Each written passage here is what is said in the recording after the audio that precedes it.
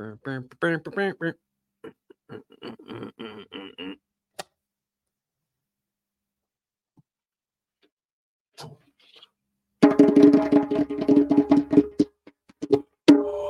do a swapcast today. Swapcast. I'm gonna do a swapcast today. All do long day. Balljangers and hanger bang. Yes, the ball bangers and hangers are here. Them damn Perjangers boys at it again. How's it going? It's going great, man. It's going great. Just coming off another strong cross podcast with Carl Park at the Delco After Dark, and podcasting's big right now, man. Is that the guy's name and the name of his podcast? Well, the guy's name is Carl Park. His name of his podcast is Delco After Dark, and it was after dark. I legit went to his house at like 10:30, and we talked for a good while. It was awesome. His name's Park, and the show's titled something that rhymes with Park? Delco After Dark. Yeah, Dad. Oh, the Dad podcast, DAD. Yeah. Yeah, but I'm saying, like, if you're like Park, Dark. It's like, hey, what did you say his first name was? Carl. Hey, I'm Carl Park, and this is Delco After Dark. Like, it's just works. It's very it flows real good. It's almost poetic. Yeah. Oh. Yeah. It's the artist in you pulling that out. I didn't even see it, and you're like, "Here's a thread. Just pull that out here." Expertly done. Thread. Well, I love like an enunciation. I love like a why I picked the name Cory Kastle, because it sticks out. It just kind of goes like, oh, there's two. It's a CK. It's got that cool, like, they both have the same sounding front letters. I loved it. Whatever works, man. Whatever. That's what an enunciation is of some sort, right? Like, I mean, ever since Louis had credit, forget it. It's the 90s advertising age. It gets in your head, and you're like, no, that sounds right. That sounds right. Because it was visual and the radio, because radio is still big. You didn't have like screens where you could just pop up an app and listen to, a book or a podcast in your car. You couldn't pop up YouTube on your TV. We're in this new kind of age to where we thought the internet was amazing, and now it's kind of cranking up to a Spinal Tap 11. Well, we were just talking. My co-host on my other podcast, the Sunday Stew Pot, he's also a wrestler. He was like maybe a generation before me. He's since retired. He's 50. He's kind of out of the game now, but you talk about like when he started and talking about when I started. Even like, you couldn't watch matches on YouTube. You couldn't look up, like, you couldn't listen to experts talking about the sport unless you like seek that stuff out. Yeah. And it was still kind of like not really too much of it out there. Like, as far as like what we would consider like shoot interviews, like they would happen, but like it was hard to get a hold of them.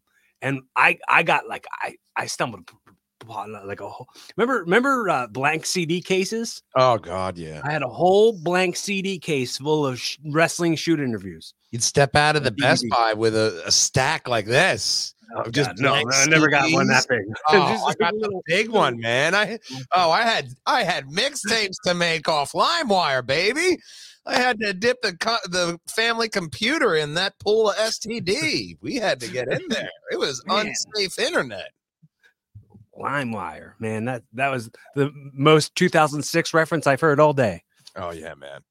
I mean, go back. I mean, right when Napster. When I saw it in the news, I was like, let's download this, get all that we can before they shut this down. Oh, man. The pirating phase of the internet was awesome. That was awesome. I want people to have that passion for wanting to hear my podcast. Go, let's get all this before it's gone. Or like, let's get all this before everybody else gets on it. And then it changes and it becomes then it becomes popular for everybody to like it. I want people to be like, my haters. fans that they're like the punk fans who are You like, want the nerds. I like the show back when it was. You want the true nerds because yes, nerd. You can be a nerd or a geek about anything. Be a nerd about me. Be a nerd about me. That goes back into your question of what is a Perjanger. Mm-hmm. It's not a word. It's a nerd about me. That's what it is. Chris made it a word, and then through podcasting, we gave it a definition. And that's a person or group who love or infatuated with nerd and geek culture. Like I said, the best part about that, you can be a nerd or geek about anything. So man, what is such a nerd and geek about so many things? It's Perjanger's 42. You know, I'm a car nerd.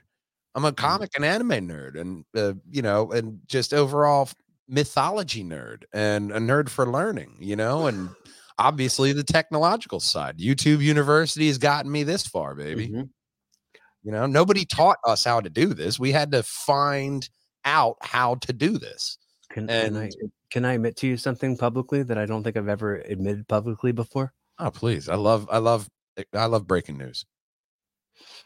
I've tried to like anime. Okay. I can't.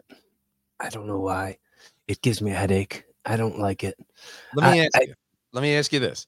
Have you tried to watch Full Metal Alchemist Brotherhood? Yes, I have tried to watch that show on Netflix. And I got nothing then. I got nothing because even my brother liked that one. My brother's the strongest anime fan. I showed him Steins Gate and he said it was schizophrenia. I like some adult animation, man. Like I loved Invincible. If you watch that show, Invincible, yeah. I loved that show. Rick and Morty. But what's that? I love Rick and Morty. Rick and Morty. I'm obsessed with Rick and Morty. Like, fantastic. I will any episode of my podcast. If you turn it on, you're gonna catch a Rick and Morty reference during any of those conversations. It's gonna come up. Come for the Dumb and Dumber, stay for the Rick and Morty. I want to say that I'm not caught up, but I feel like Rick and Morty just takes forever to put out episodes, and then there was that whole kind of like debacle with the one guy. I don't know. Yeah. Just put out episodes. I'll watch it around there. Justin Roiland. Yeah. That's Justin Roiland. Kind of what as the British would call him, a sex pest. He apparently you can't beat women, and you can't be you can't be a pervert these days. And also you can't do those things and also like be a public figure and then go on Epstein's Island and think that like no one's ever going to find out about it. Like, I mean, God bless. I still like Rick and Morty. I know he created it, but I can separate the art from the artist on all that. Yeah, I mean that was a dirty debacle. I mean, I'll quote Rogan, but Alex Jones was fucking talking about that for years, and nobody thought he was serious. And they're like, "Holy crap, he was right." Mm-hmm. What the hell else was he right? They're making frogs gay. They were. The fucking frogs are gay. They were making them. It was a chemical. They didn't know they were doing it, but they were. They were making them gay. What are you gonna do? I mean, hey, a broken clock is right twice a day. Okay. Oh man, I thought you were gonna say a broken record. A broken record is skipping. It is skipping up a storm. There's a lot of skipping around.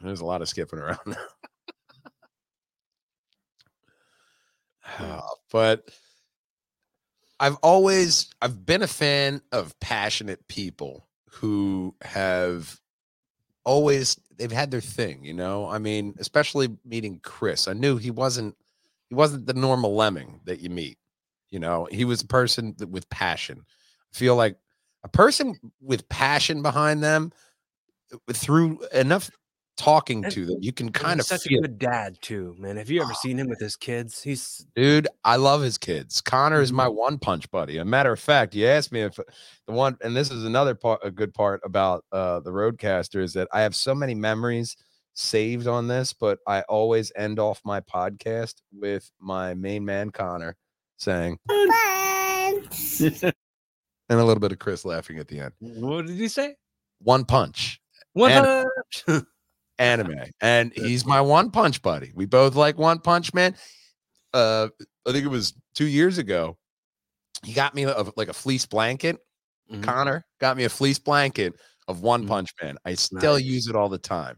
Like Chris and his kids, like I used to be at the giant deli counter, and I was working with Chris, and he would be off, and he'd come up to the deli counter with his kids, and they'd all run up to me, Matt, oi! And now they're driving, they're going to college. I'm like, what is going on? You were this big. This whole aging thing. Hey, stop this crazy thing called life. I can't wait for the day where I'm still using the Connor of Drive on Lugnut. And he's like, that's not my voice anymore. I actually have a deeper voice. Yeah. And you turn around and that'll be tomorrow. Yeah, but it's not me. It's Chris. He's too busy. I've been asking him for new clips. He hasn't given them to me. The thing is, it's cuter to keep it like that. To get one as he ages, and it's like one for it. Sure, you can do it, but keep using the baby one. Yeah, he was about like 2 or so at that one, and we just captured all these clips. Like, play on my Perjangers. Didn't even get the name right, but it's adorable, and you love it, you believe it. Did you watch the new Daniel Tosh podcast? I haven't. Daniel Tosh has a new podcast. It's called Tosh. It's called the Tosh Show. Okay. And at the end of it, he's like, "Oh when my son was a baby, I used to record him making up bedtime stories, and his voice was so cute. I just wanted to like save that moment and have it forever." And he's like, and we'll end every episode with one of the stories from when his son was like a baby, telling him these bedtime stories, and then they animate the story. Like, oh, that's awesome. That's also expensive. One planet was full of sharks, and one planet was full of lions. I love it when they do the animation. My buddy Joe Palladino, he had an idea for an animation, and it is called, we did it 2 episodes. It was indie, and we paid for it. So that was 2 episodes, about 3 minutes of animation. It was expensive, but it's called Tales of the Morgue: Unfortunate Deaths in Unfortunate Ways. I did episode 2, wrote and directed it. It's called Until Death, and being able to write something like that. And then we got Stefan Johnson for voiceover, and he has a nice deep voice, and he sold it. Being able to like type something out when you're just, fucking partying on a Saturday night. Let me get this done. Type this out real quick. And then to hear this man write, like, I wrote this. I don't remember writing that. I love when sometimes people like animate clips from podcasts. Yes. I love that. Dude, it's my dream to have someone be that big of a nerd for what I do to like actually animate episodes of my podcast. Like, I would love that. I got a back catalog. You can, for all you fans watching, right. You can start working. I got plenty of material you could go off of. Take a minute and animate it. Send it to me. I will plaster that crap on social media. Come on, bro. I know you're not like a huge wrestling fan, so you might not know who Lanny Poffo is. Not familiar. He's the brother of the Macho Man Randy Savage. Oh, okay. So we had him on our podcast once, and he was saying, like, we were asking him questions, and he's like, I don't have any heat. I don't want to talk about any of that. And anything we brought up, he'd be like, nope, not what, not. And he was just being kind of a jerk to us. Like, yeah. Standoffish. Like, I had met him in person, and he had been really nice to me. And in text messages, he's always really nice to me. But on the podcast, I guess he couldn't tell that I was on that show. But he was like kind of just being real dismissive on everything. And then all of a sudden, out of nowhere, he goes, I don't know if you guys can hear that, but there's an ambulance and I got to go. And then he hung up. And then we spent 45 minutes laughing about how weird he was being. And then I called him. The ambulance, hear those sirens go by? I got to go. I'm Vigilante Poffo. And that was what we named the episode. And I was like, I think Rick made a T-shirt and stuff, like, so it looks like what the animation would be if that was Vigilante Papa. Yeah. R.I.P. That guy's since passed. I always appreciate title. I have always, like the history of Perjangers, we have always tried to have an original title. And if you scroll through the YouTube, you will not find one repeat. Like 398 Lugnuts podcast, Mr. Potato Head car, just show me your tailgate. Mm-hmm. That's it's two pieces I plastered together. That's a form that I do. I also just find something funny, like you were saying.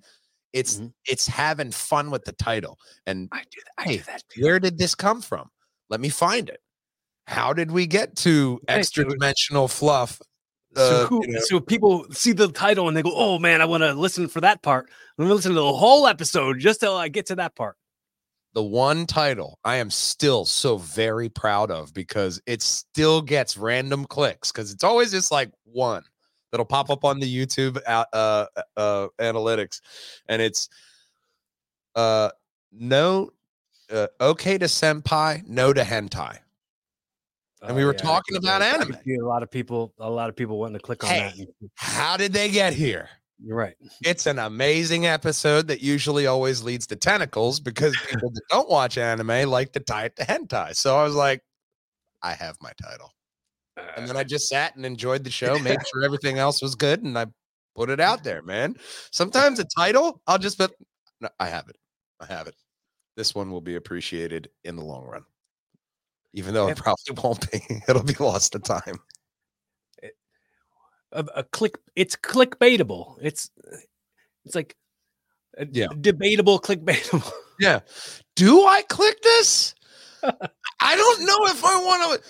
And one of the best things I love to do, I love to like click on the analytics and then see the suggested videos. Who clicked on the little button to your video? Like, what were they watching? And I didn't know this was a thing you could look at, but you can check that in the analytics. I didn't know that. Oh, dude, I've gone down a rabbit hole. I pull up this. I don't think I get enough clicks on my YouTube videos. Dude, you'd be surprised. I tell you, just go into click on the video analytic, and it's in, I believe, Reached. Yeah, it's in Reach. I'm for sure not gonna start doing that now, because I'm so distractible. It's ridiculous how distractible. My Christmas cast, it goes and it was like 18% of the people who clicked on it, because most people search for it. But this is only 18% of that. The Zodiac cracking the code of a serial killer. Ooh. So you just get done watching that video and you're like, hey, Christmas cast with Brandon Spicer. Let's see what that one's about. Time Splitters, Future Perfect Online Night. Okay, game. All right, that makes sense. Oxygen Not Included. Reddit Rabbit Holes Part 3. You got to Part 3 and you're like, I need to watch something else. Dude, I got to watch anything else right now. That made me think of that Progressive commercial with Flo, and she's like going to her sister's house, and she's like, that's my purified oxygen. She's like, I can't live without oxygen. I'm telling you, if it's just I just found it so entertaining. Like, what were you watching before you clicked on this video? And sometimes it's disturbing. They were watching stuff about serial killers. Okay, that's actually kind of normal these days. Well, yeah, it is. It's absolutely weird. The biggest genre of podcasting is like true crime and as South Park would call it, murder porn. You know what I'm really interested in doing? And I had this guy on, Jim Cantonelli, and he is creator of X Night, which is a superhero comic and film, indie film. And one thing he said that he's going to do to expand out is he's doing an audio drama. And I was like, what's the difference besides like some sound effects, some other people to do the voices? It's pretty easy. You write it and the radio play. Yeah. You know, it's pretty much like the next step for any podcast that has serials. Especially with, I figure, like with wrestling and what you do, that would be great. That'd almost be an evolution to it, to where you could take that story that you want to tell and you can evolve it further. No, evolving's not my thing. No. No pun intended, but evolving's not my thing. I'm not into it. But that's the thing. It's like finding a new avenue, and that is not new. It's as old as radio. But bringing something back like that, you're like, oh, that's great, because even Marvel and DC are doing Annie that. Oakley. Yep. Like being able to just tell a story like that and have fun.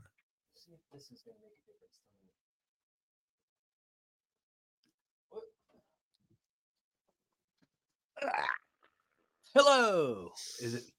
Is it more stagey now? A little bit. A little more. Because it looks like your cartoon is judging you. I don't know. This guy, I don't know. And, this is I just pointed this out, I think, with Johnny or maybe it was with Ben, with one of my last guests. I was talking about how this isn't a thing I'm ever known for doing. The wrestler, the superhero pose. It's pretty sassy of me to be like, or like a little Jagger like moves. I feel a little sass now that you say that. I feel a little sass from that. There's a little Cory Kastle back there. There's a little dude coming from Cory Kastle there. Okay, there's a little bit. Who's your? He's got a little sugar in his tank. And I don't want to make you pick favorites, but who's a guest that you had on that you were like, holy crap, I never even thought I would have that guy. I feel like I can't really be like that, or else like it sort of like sometimes it feels cool to be talking to somebody whose voice you've heard a bunch, or somebody who's like face you've looked at a bunch, but none of it's like, for me, none of it's like, I can't believe it, but it's sometimes it's just kind of cool. Like it was cool to have Mike Kaplan on. I've been a fan of Mike Kaplan's comedy for a while. Just having him on and hearing his voice was neat.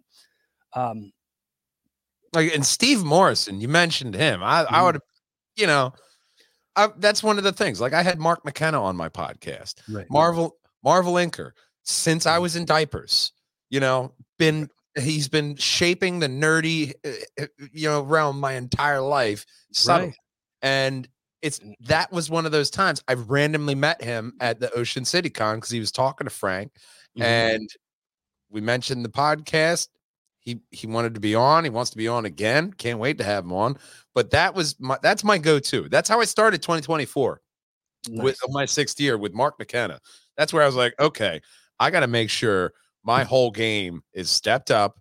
And, that was like a wake-up call. Like, hey, man, you may get really cool people on. It's not just going to be your friends. Like I didn't expect to be the interviewer. I was just a silly podcast guy just trying to have fun. And then I realized I could do some good. I could talk to people and let them know, hey, this guy's doing something amazing over here. I talked to Angetta Anthony. He's a multi-award-winning indie film director and writer. I got him on through Josh Shockley, who I met through the con circuit and all that. So just through cons and wrestling, and especially, I've met so many amazing wrestlers, and I want to start having more on, my show, Tales of the Hunted, because I want my fans to hunt you. I want everyone to hunt you, because my past guests are pushing this podcast because nobody talks about indie comics. Hunt. And I played into that too. I had Delco Spidey on. And I did like a little like Microsoft, picture manipulation. Popped the crosshair over his head, popped it out there on social media. The next hunt is Delco Spidey, and people loved it. It's like that kind of like, oh shit. Like, did you? Right. Since we're talking about nerd stuff, and this is like real obscure, super nerd, like internet cartoon from like early 2000s, the Strong Bad, Homestar Runner. Did you know Homestar Runner?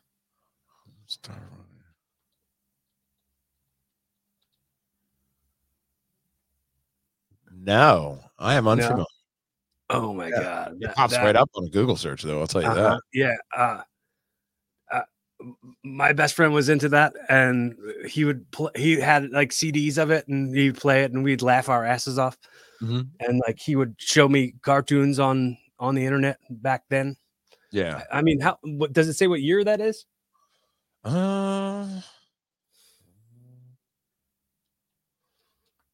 96. Oh shit. Newgrounds. Yeah. Oh shit. That is wow.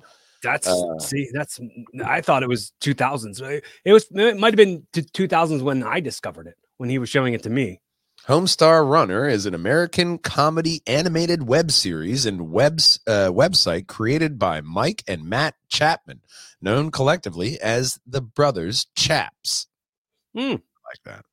The series centers on the adventures of a large and diverse cast of characters headed by the titular character, Homestar Runner.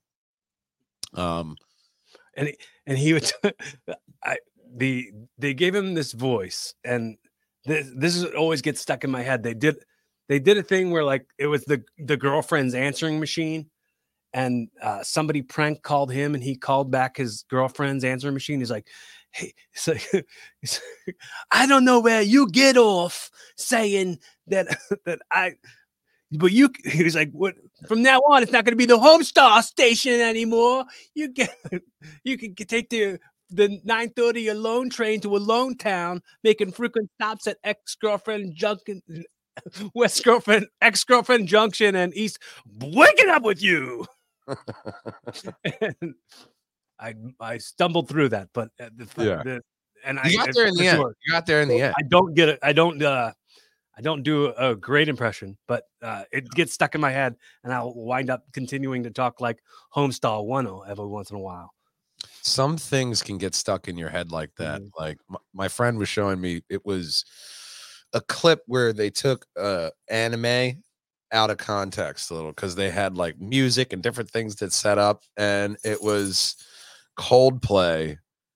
It was this guy, and it was this set in the anime where this guy just like closes his eyes and he throws his hands up, and the other person starts freaking out, and they played that Coldplay, and it was dun, dun, dun, dun, dun, dun, and if you close your eyes, that pops in my head to where I can't shut it off, and I instantly will just start giggling to myself for no reason. It was just a small section of that video, but for some reason I laughed way too hard on that throughout the years, but it still gave me joy. Yes. Shoot.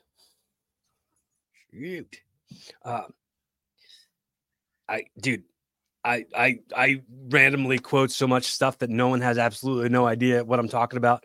It's the only person who kind of ever really gets my references are my best friend Rick, and like that's only because we've known each other for 30 years or something. Well, a long friendship will have that, especially like infamously. Sometimes, like with me, I forget about the years and stuff, and like which one of my friends has met who and who's met who, and I have my own references and stuff. I meet so many people, and I consume so many long, cool conversations with people that sometimes like I can't remember which one's which, and I mean, it doesn't make me any less excited to know them or like to be able to to unravel that. Always remember faces because I do that same thing, and I've worked in customer service at a car dealership. I've seen thousands and thousands of people. I'm a server, dude. My job is to talk to people and kind of. The hardest question is when people say, "You look familiar. Where do I know you from?" You tell me, bro. I don't know.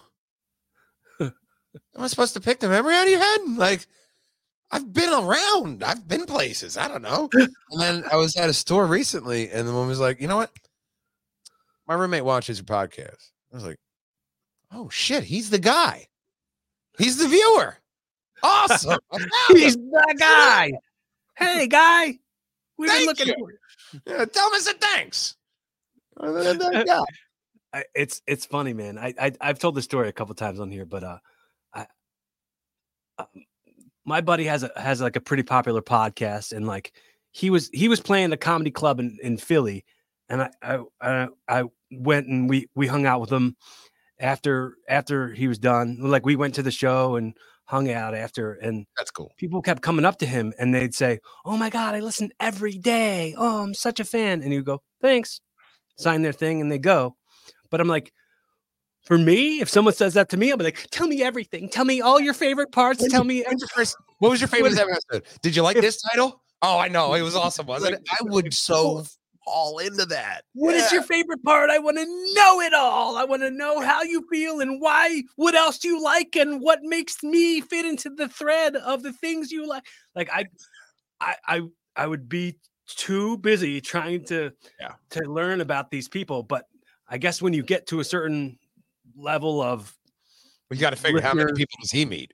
He meets a lot more than even me and you probably combined. Right. You know what I mean? So he was just like, "Okay, thanks." Like, it's awesome, bro. Thanks. Cool. Thanks for coming out. Oh, you're going to give me admiration too. Oh, that's very nice. Thank you. That's why I do it. Next. Yeah, no. I'll always accept compliments. I mean, oh yeah, that's great. Go ahead and throw them at me. Yeah, go ahead and throw them at me. I was on somebody's podcast a while ago, and they were giving me all these compliments, and then they hit it with, "Yeah, it's almost like I hate you," and I'd be like, "Okay, well, that's I have confidence because if I were you, I'd hate me too. I get it. Yeah, like, but like he wasn't meaning like actually hates me, but it's just a matter of like all these great things about you. I'm jealous, and that's what I'm. Yeah, the jealousy. Yeah, and I'm like, okay, yeah, I'll accept that. I'll accept it. I mean, in a way, I'm so jealous of you. It is a compliment because that person's. It's the only way they can express, you know, that kind of admiration. Maybe I don't know. It's they're just bitter people. I think I've been saying this for a while, and I might have said it on a few episodes recently. It's like I've always kind of wanted to live the type of life where if I wasn't me, I'd wish I was. That's a good way to go about it. So like to hear people are kind of jealous and wishing that they were me until they hate me for it. You're doing it right. Kind of means I'm on track with what I've always wanted to be. Par for course. Nobody hates me, so you know. There you go. I'll give you some. I'm doing horrible. I'm the bearing, man. You're going great. You're going great. Everyone loves this. Check this. That's the ego stats. Attributes up. You know what I mean? But ultimately, I try not to look at the comments. I have to because you know it's part of running a company, but I try not to put much stock into it because everybody, you know, they are, you know, it's America. You can have your opinion, and I'll let you say it, but you know, I mean, I try not to let that affect me, and that's the hard part, especially when you're doing really good because you're like, I'm the fucking shit. This is why I say like the fact that the stakes are so low. Because I don't have a built-in audience as it is, like as far as like widespread. Yeah. So like I'm not getting that stuff. Like people are only saying that to me, and they're not saying it in a hurtful way. Like nobody's coming for me. Yeah. And then anybody who has a problem with me is the type of person who has a problem with everybody and anybody. And I'm not taking that personally. Nor do I have to do it. You know what I mean? Like no one's leaving me any dirty comments or anything. No one's saying anything hateful or gross at me. And I love that. And like my reach to grow some and have that stuff like kind of weed its way out. Yeah. But at the same eventually going to be there, but I'm not going to, you know, as it gets bigger, I'm not going to read all the comments. I mean, I read all the comments now because the audience is little. Well, yeah. You could do that with a little audience. It's like communism. With a couple people, it works. Once you get to a bigger group, it starts to fall apart. Okay. But with I didn't actually feel like I was a real podcast until I got a dislike on YouTube. I was like, all right, people, we're fucking doing it. We got a dislike. Sound the bell. You know, I mean, I'm doing something right if I'm pissing somebody off. Because I go for the joke. I'm a stand-up comedy fan like you. I mean, like 90s stand-up Comedy Central was everything. Yeah, I mean, I got a few thumbs down on one of my jokes I did on stage. Like I did a clip of my stand-up, and I got a few thumbs down on that, and I was like, all right, maybe I'm doing something. Maybe I'm somebody. Hey, look at me. I got a thumbs down. Yeah. Someone had a choice to like me or not, and they chose to not. I'm just so scared to do that. Stand up. I feel like I'm afraid I'll get bit by that bug too. I mean, it's a very expensive bug too, as Big Brother's sounding in my ear. It is an expensive ass bug. So, I mean, I think I'm good with podcasting. I'll be the funny guy on a podcast, but I respect the shit out of it. I think, like, I'm over driving long distances to mics and stuff. Yeah. Unless it's like paid gigs or like gigs specifically where people are coming to see what I'm putting on. Yeah. Like, I'm all for you. Let me know. I will go to your fucking gig. I would love to go to my gig too. I will go. You got a fan right here. If you can play to the one guy, I'm the one guy. Hey, you're the are you the thumbs down one? Are you the I don't want to thumbs say down? it until I see your set. It was a very expensive seat. I have a lot of things that are like dad jokes and puns and word play. I do a lot of some of the best jokes are those. Okay. And you know, sometimes I'm right in there with you, man. They're the best jokes because everyone knows them. And you have to be smart and you have to be quick for that shit. And and people go, oh, that's lazy joke writing. I'm like, no, that's lazy listening. Yeah. If you can't laugh at that, then you're the dingbat, not me. Because I've made some, well-crafted, corny or dad jokes that have onion layers to them, where you can look at it from multiple layers. We love onions on the Perjangers and Wallhangers Media Network. I love when you can be able to, and maybe that's the stand-up comedy fan of me, but I love being able to look at it from a whole bunch of different angles and being able to laugh at all those different angles. Yeah. Because that's a true joke. We lost jokes for a while there. It was touch and go. But I feel like if we keep going, we can keep the funny back. It's on life support, but it's doing fine. The doctor says with proper meds, the funny's still going to be around for a while. As long as we keep that wokeism in check with the proper medication. It is tough, man, because like you can offend anybody with anything, and you gotta be even more fearless. You got to be even more fearless right there. Yeah. But I mean, like, dude, I got called. I did a joke, dude. I'm for the most part, it's wordplay. It's not that I think I was saying something about like the line was something like, I walked past the church and there was a sign that said Jesus nailed it.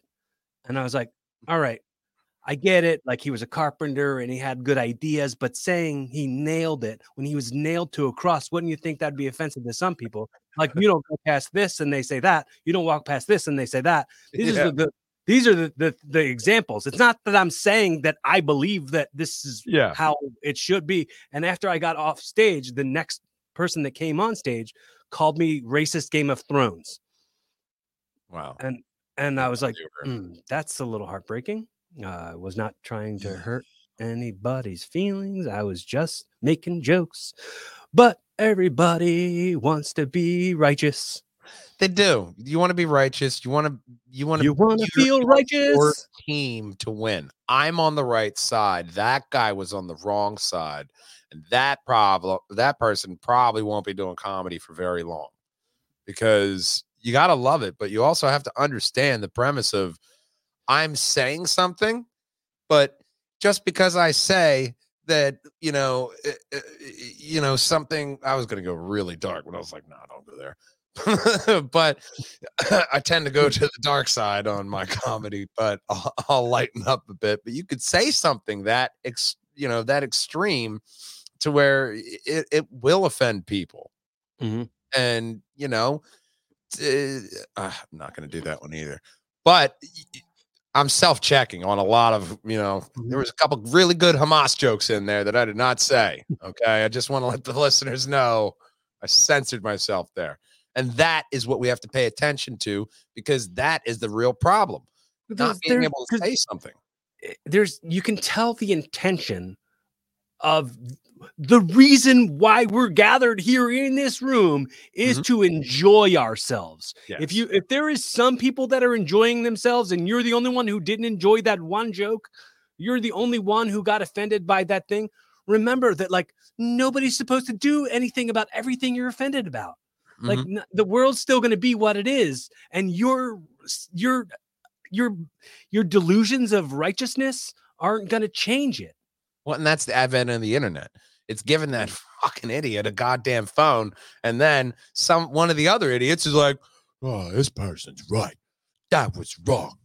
And now you have all these idiots talking to each other. And now it looks like, oh, this is a major problem in America. We have over 20,000 people really concerned that the squirrels are going to be taking all of our food this winter.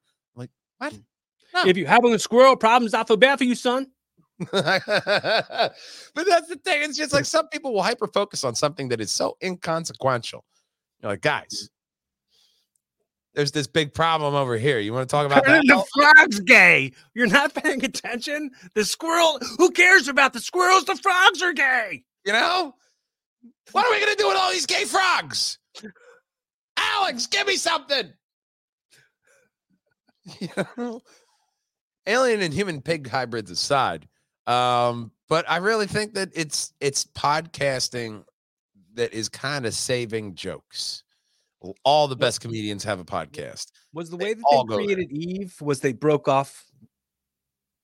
If there was an Adam and an Eve frog, to make the Eve frog, they would have to break off one of the Adam frog's ribbits. That was good. That was good because I appreciate a good corny joke. Well, were you Gretzky on that? Did you see where it was going before it got there? There was a little fog. There was a little fog there, and I'm like, "Where's he going? Is there a turn there? Is there a turn there?" But that's where people who appreciate those kinds of jokes are my audience. And that's where you're going. That's what you're saying, where you're talking about with your friend of over, and having a deeper connection with them is because they can see through the fog, and they can see like, oh, he's going here. All right, let's go. It's that kind of.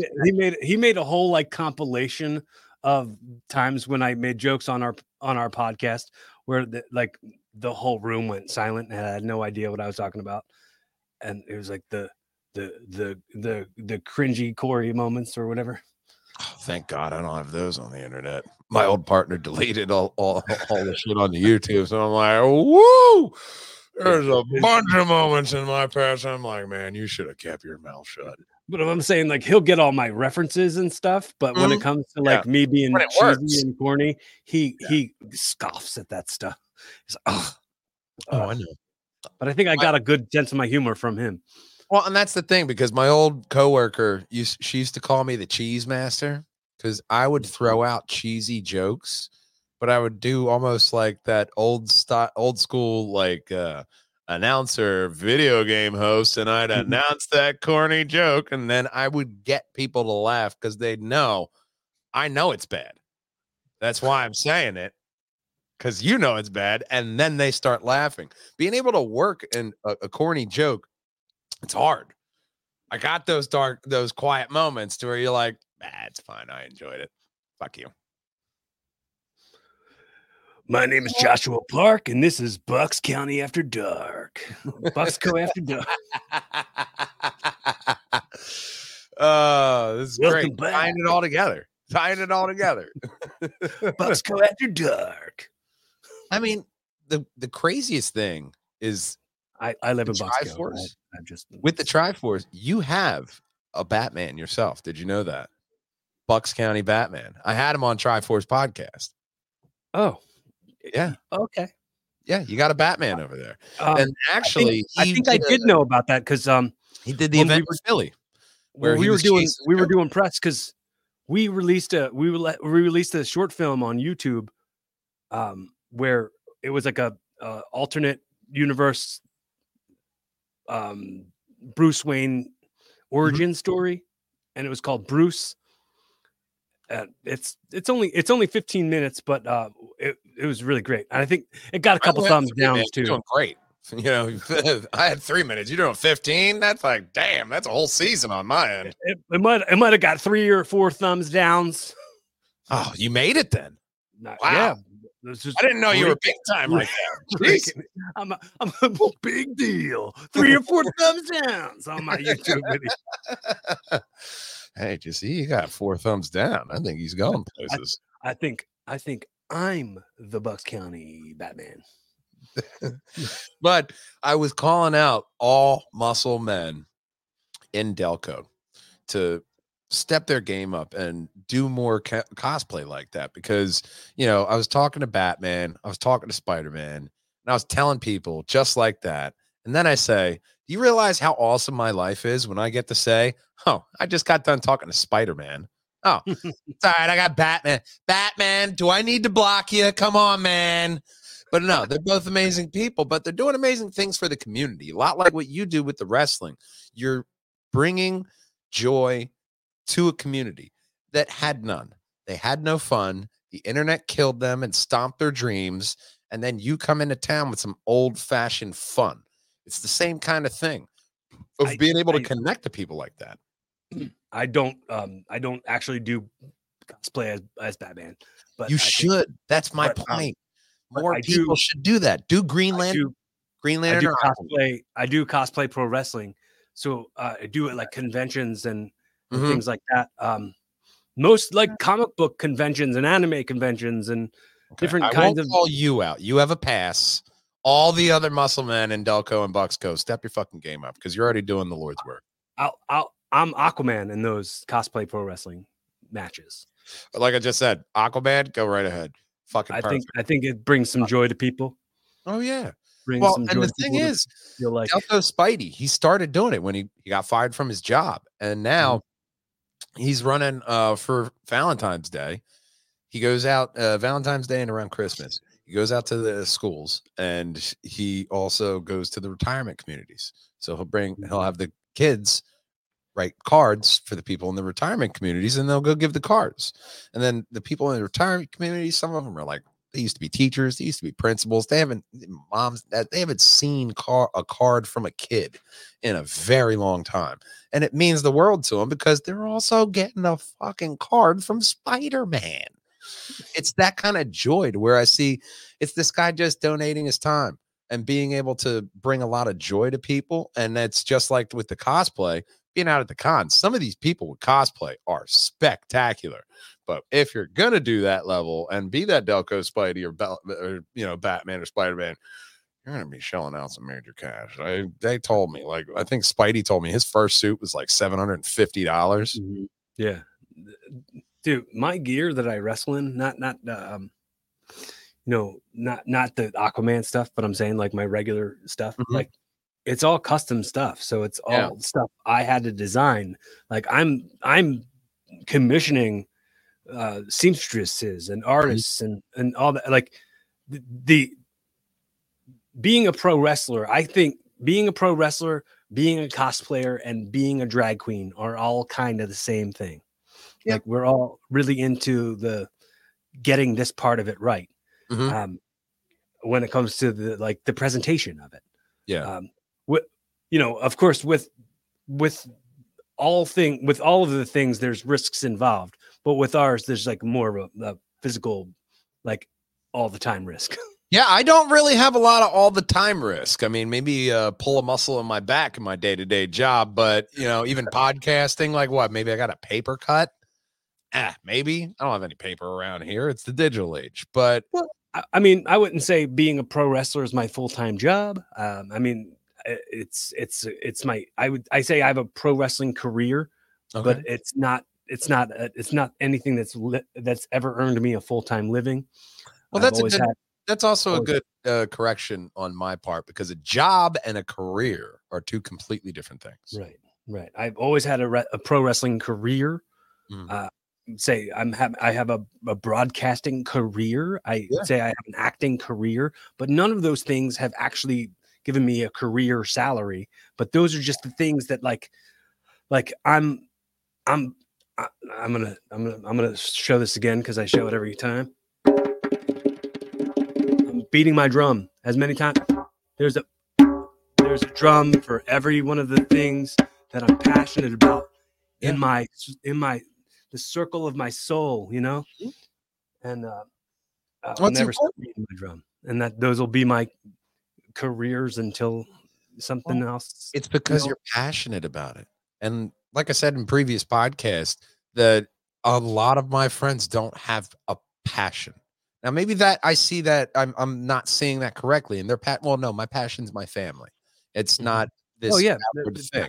People have passions about different things, but especially like a passion and having a goal in something that is not monetarily, it won't make sense for a very long time, confuses people. Like, I can't tell you how many risk. It's mostly a risk. And for the most part, most people don't make it. Most people who do the thing that I'm trying to do don't make it in that thing. That I'm doing multiple things at a time where most people won't make it doing it. That makes me feel like I don't even want to try. Yeah, a lot of people will talk about how they're going to do the things and then never do it. Yeah. So not even fail at doing it, fail at ever starting to do it. I'd rather fail at doing it. Yeah, myself. If I had to choose, not that I would want to fail, but if I had to choose, I'd rather fail in the act. I'd rather go down in that plane trying to do the flip.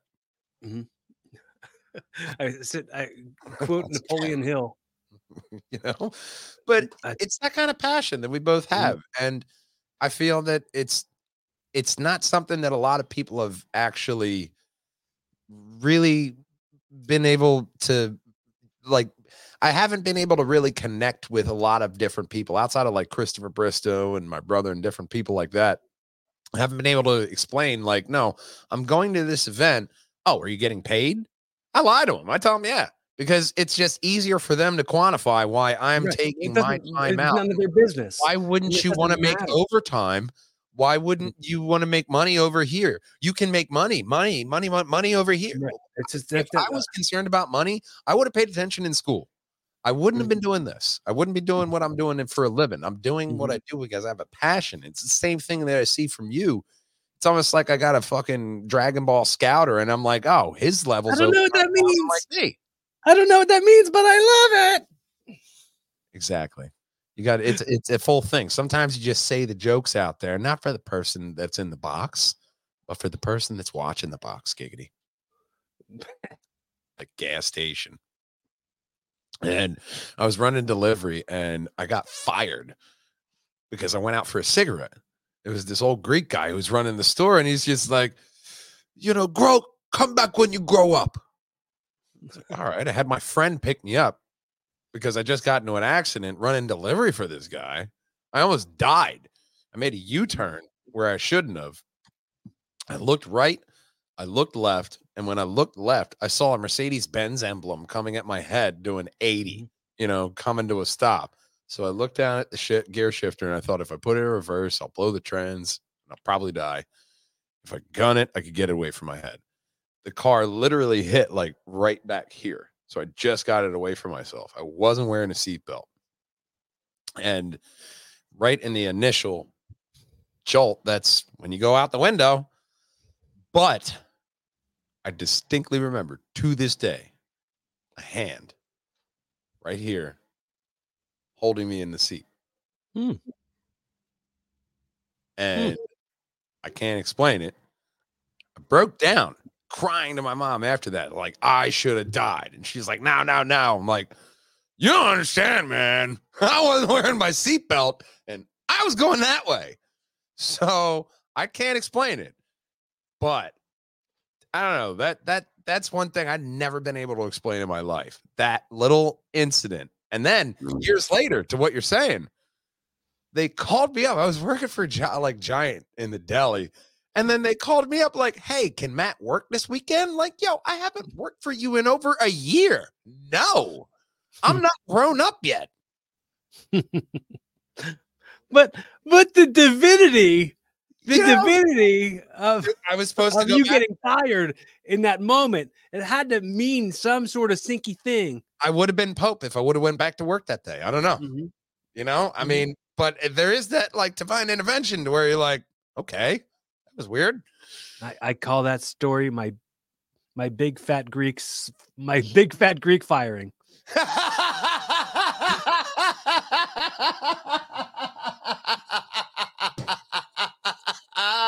It was right out there. It was like low-hanging fruit, and you're just like, blip. That's been in front of you your whole life. Like, thanks. Couldn't reach. That was so good. You can have that from now on. I've gifted that to you. But it's like those weird kind of life interactions to where there's like so many stories and so many people that you meet that it's awesome, but it's also like certain points in my life I'm like, I have to be very nice to this person because I don't know if I'll make it out with my spleen. It's so weird to hear stories like that and to like every other story you've ever heard that's regarding some sort of divine intervention, I've never talked about that, by the way. Some sort of the first time I've ever said that on a podcast. Well, that's amazing. That's amazing, and I'm very glad you shared it. Thank you for sharing that. But I was saying, like, to hear all the stories that are similar to that, and like people who just instinctively knew that things had to be this way for things to work out the right way, just trusting their gut on it, and like the coincidences and the synchronicities line up so perfectly that there's no possible way that could just be a coincidence. And the fact, like, to hear all that kind of stuff and be like, I'm still a complete atheist on things. I don't think I could truly mean that if I were to say it, but I have my moments where I'm so agnostic with a lot of things. Agnostic's the better word, I feel, because you can't trust people in especially written word that has been passed down through history. What do you listen? What factoid do you listen to your dad that isn't public knowledge? Right, and has that weird, crazy a little bit of flavor from whoever's writing it the next time, and it's interpreted through languages so many times. It's whispered down the lane. Core belief that is real there, absolutely. I felt it. I just don't believe people. I believe that yes, maybe whatever you want to believe, yes. That is real. There is, a higher power. I have felt it. I can't say no. When you were telling your story, and you were like, I looked left and I looked right. I can still see it in my head. Then you saw the Mercedes Benz flying at you. It was black. Right? What was it? It was a black Mercedes. Black Mercedes. Yeah. So it was a peace sign. Bye. Peace. We don't kill you now. Peace. That's what I was saying. Then somebody else was like, whoa. Yeah. Leave this piece here. Yeah.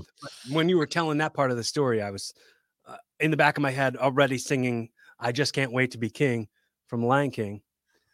Everybody look left. Everybody look right. Everybody look, I'm avoiding headlights. It's crazy you bring up anime. That I don't know why it jostled me back to my last podcast with Jabbar Brown, where he was telling a story where he's in animation. He was working with somebody in animation, and they're talking about like this crazy escape plot for a movie to where it's like a cowboy and an astronaut trying to escape a house. And I'm like, hang on, man. Are you trying to tell me they wanted you to work on toys? You're like, yeah. What? And instead, and then he goes to, well, instead they brought me down to Seth MacFarlane. He was there working on a project with HBO, like, and I'm sitting there editing, like, then he goes to HBO Spawn. What are you telling me? You know, that kind of lining these up. These are all larger stories than yeah. Like, oh, I get being humble, but like, tell me the actual thing. I bumped into Don King when I was in 4th grade. Mm-hmm. We left the day of the Tyson Holyfield fight, mm-hmm. and we were in Las Vegas. We were checking out at the front, and we were walking out to the front door where my dad had the car waiting, and there was one guy, and then damn cord, 2 bigger, beefier guys, bodyguards on either side. And it's me, my mom, and my brother. They go outside. I go in. I've seen football. Let's go. I go right in. And ignorant little fucking brat I was, I bump into this guy. I look back, and I see the hair in a point. He was everywhere in the news then. Everybody knew Don King, even me as a 4th grader. And I go to my mom and my brother. I'm like, I just bumped into Don King, literally. Mm-hmm. My brother goes, cool. My mom goes, who? and you were excited. I was excited. I was like, I literally bumped into that guy. Do you know where my brain goes right away when you tell me that? Oh, I just can't wait to meet King. Right back to Lion King.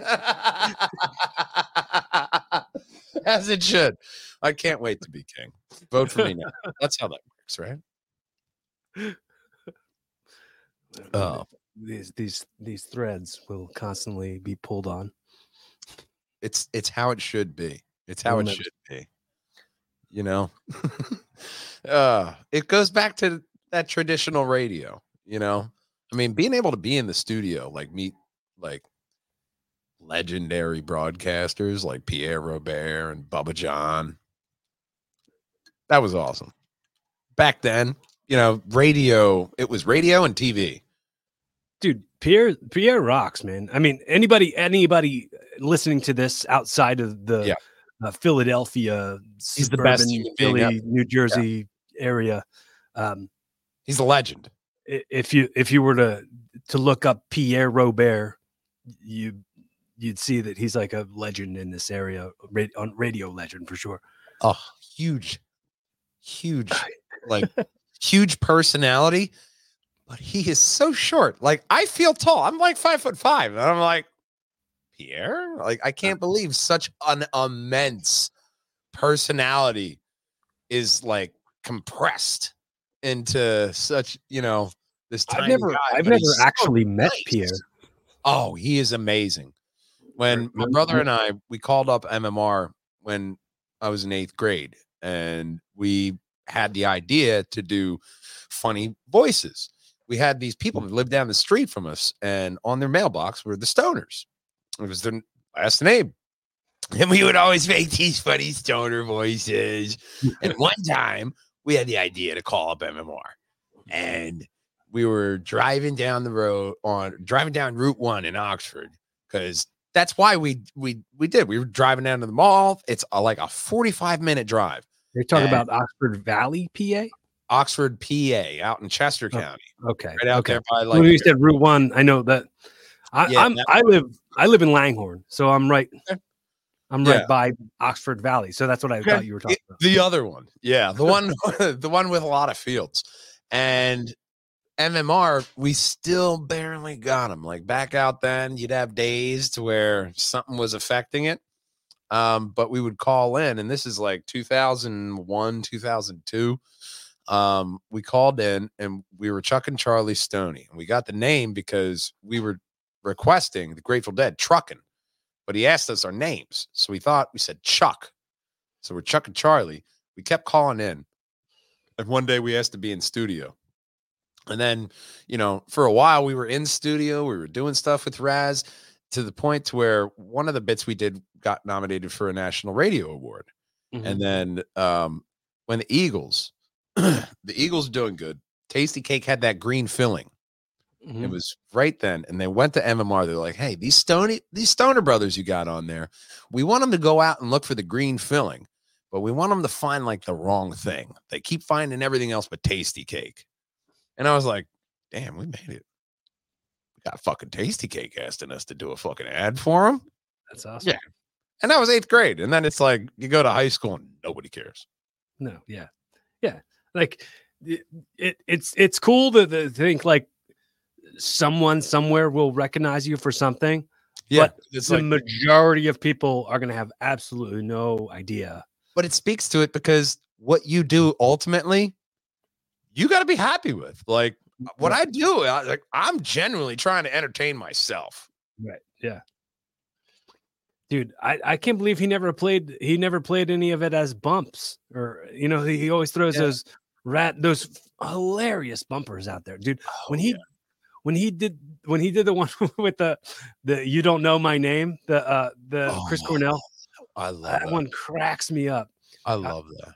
And that kind I like when I was doing Triforce, I tried to start running gags and stuff like that, because if you live in the Philadelphia area, and to say you weren't affected by MMR is very hard. Mm-hmm. The legendary, how many radio stations have disappeared? Dude, Y100 was my jam. I went to number one on my dial, like for sure all the time. We were MMR. We were an MMR house. We didn't go YSP. We didn't go, Y100. I first found Preston and Steve when they went on to MMR. Well, I think I liked Y100 because it was more alternative. Yeah.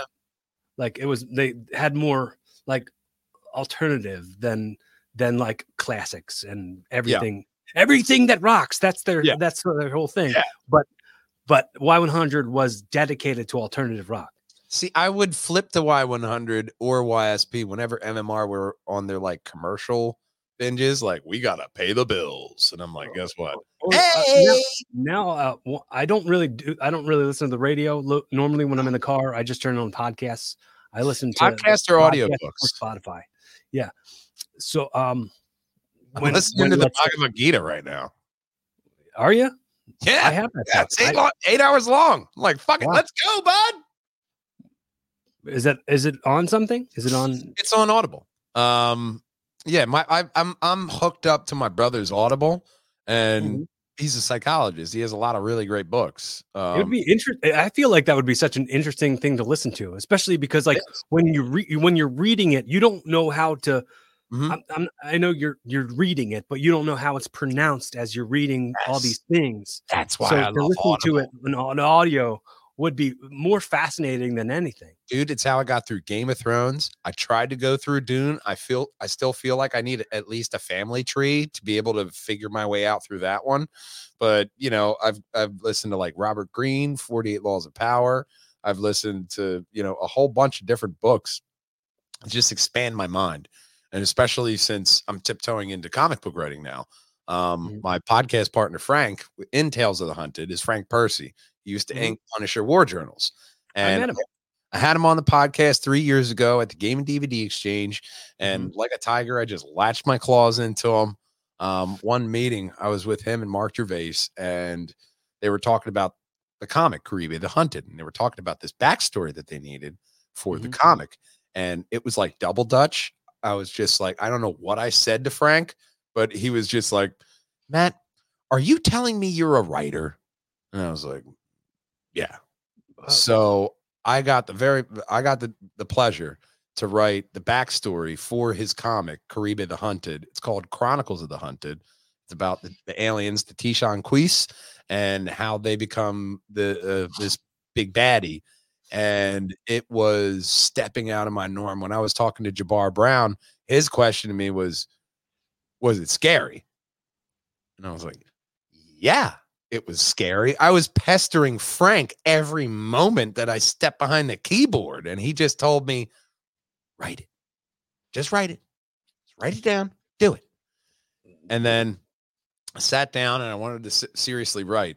And I realized one thing that helps me when I'm writing is I listen to music, especially rap music. When I was writing Caribe the Hunted, or Chronicles of the Hunted, rather, I put on Wu-Tang Clan, Protect Your Neck, and then let the YouTube algorithm go from there. And then that music going on, I went through it. I wrote the 12 pages, and we're working on getting Caribe out this year with the Kickstarter. So it's like you're saying, being, from divine intervention to now trying to connect all these dots that are popping up in front of me. Let me bring up a weird, funny sync, because it's funny that you bring up Wu-Tang. And as we were getting ready to record, and I was like, hold on, let me go use the bathroom real quick, and I'll come right back. As I was peeing, I was singing it was from Wu-Tang Forever. It was I think it's called Visions. But I was saying SWAPodolype now. Mind over matter, next spot I beat the girl. And I was saying SWAPod. That's a good name. But that's the thing that I think that, especially rap music, it's something, it's like dynamite in my brain when I'm trying to, I find a lot of, like, even when I'm a parts guy and for a body shop, I'm in my part shed checking in the stuff. I'm listening to music, and then I'll get a great idea. And it's like, a dynamite just went off, and you got to capture it. And it happens more frequently when it's something a lot more lyrically focused, like rap music or like a good rock song. A lot of the poppy kind of music doesn't really do it, but it's finding inspiration wherever you can and figuring out how you work. Because that's one thing. There's not a lot of guidance in being creative. You just figure it out for yourself. You toss the baby in the pool and hope it doesn't drown. I used to work in an equipment, like kitchen equipment supply warehouse in the parts department. Not very far off from the knives. And it was an actual job. It wasn't a MLM. It was you're evolving. Job. See, right. You evolved from the knives onto the kitchen equipment. Right. That's enough. So it was more like for commercial refrigerators and stuff. Right? So you stepped up to the 11th step, you took the high step. The reason I don't have that job anymore is because I kept breaking stuff. I kept. Yeah, that'll do it. They started to call me the part break kid. I'm telling you, when somebody wants to grill you at a job, they will find the most insulting name that just fits. And I just made that part up. They didn't call me that. I called me that. Man, that was so good. I believed it, because that's a person move. You see what I'm saying? The creative juices. Part break kid, like the Heartbreak Kid, but with parts. You see. See, now I'm looking back on it. It's so corny. I should have known it was a setup. I should have known. It's a delayed reaction. Damn. Cory Kastle. Yeah. Yeah. The fog will lift. The fog will lift the more crossovers we do. It's inevitable. Inevitable. So, are you a Marvel fan? I started watching Echo last night. Okay. How did you like it? I watched it twice. How did you like it? I'm only 2 episodes in. It's pretty rad. I don't know. Two episodes is the perfect suggestion point for a show, because at 2 episodes, you either hooked me or you didn't. Right. So it hooked you as well, I'll say. Either you hooked me or you mistook me. Now, was it Echo that hooked you, or was it Kingpin? It was the music. It was the it was the first scene, the way it was filmed. It was like the highlight on like the, I guess, representation, right? Like I love the whole kind of culture that they well, they're setting in a deep culture, but they're also setting up almost like a backstory with it, saying, hey, superheroes have always been here. You guys haven't been paying attention to them because, hey, here's this whole Native American tribe, whole line of badass women that nobody was looking at. And that's one of the things I like. And one of my favorite bands, one of my go-to bands I listen to all the time, and they're called A Tribe Called Red. They're from a First Nation tribe in Canada. Okay. And they have a lot of their music in the show. And I'm like, oh, I love that. That's like, a little Easter egg I wouldn't have picked up on. Electric Powwow. Like that was, as soon as it came on, I was like, yeah. See, that's the thing that they do right with little nerdy Easter eggs like that, where, oh, I know that. And it's not just like, hey, comic book thing here or there. Sometimes it's audible. It's, little things like that and subtleties in design and music that the people behind it put in. And you see that passion bleeding through. What's a weird thing, and I think I was just talking about this with Necro the other day about how like I don't really read comic books. I don't. It's not that like I don't like them. It's just that like I'm so distractible. My attention span is not. It's like I'll put it down. Like I just read most of the Last Ronin. Okay. We got through most of it, and now I'm sitting at like the last half of it, or like the little last bit of it I have left. Yeah, it's been sitting there, not read. Yeah, the rest of it I haven't read it. I'm a compendium guy. I'll grab the whole story so that way I can just pick it up and read it. Like I have Doomsday Clock. I have all of Neil Gaiman's Sandman, all 4 volumes. They're like thick as a dick. They're all like that fucking thick. And I go to Ollie's, so I'll get small compendiums just to read a story. So being able to set it down and put it down, I mean, I'm kind of ADD too, because I feel like personally, especially with podcasting, like if I'm not creating, I could be doing something, or I could be booking a guest, or I could be doing something. It feels opposite of productive. I feel like I'm being lazy. And that's why I don't play video games. I hear David Goggins in my head, like, who's going to carry the boats? Like, quit being a bitch. Get up and do something. Right. It's not that like I hate video games. I don't dislike them. I like video games. I'm not good at them. And people go, well, you just got to spend more time playing and then you'll get better. I'm like, if I got to keep on being bad to get better, I'm wasting time. I got other stuff to do. I got more goals in mind than to like kind of sit behind a video game. I love video games, but it's a lot like with Steve Morrison and Preston back in the day. Preston would always say, I was really big into video games and then I fell out. That's kind of where I'm at. Like I will play a video game. Like right now, I dedicated, like when I play a game, I bought this game, I'm going to play it because I'm not that kind of person. I would play like I have like over 300 to 400 games on my Steam library, because when I was doing my first podcast, part of it was video game content creation. In the beginning of podcasting, it was video games were really big in YouTube. That's how you'd get a lot of views, and then it would funnel into the podcast. And I would get messages from the video game creators like, "Hey, we like how you did this video. It's not like how they did it. You added X, Y, and Z." And it's like the evolution of all of that kind of leads into where we're at today. It's something that I've stopped trying to think of what I will do in the future. Try to lean into what you're doing now and recognize, like, who can I get on? Who's around me right now?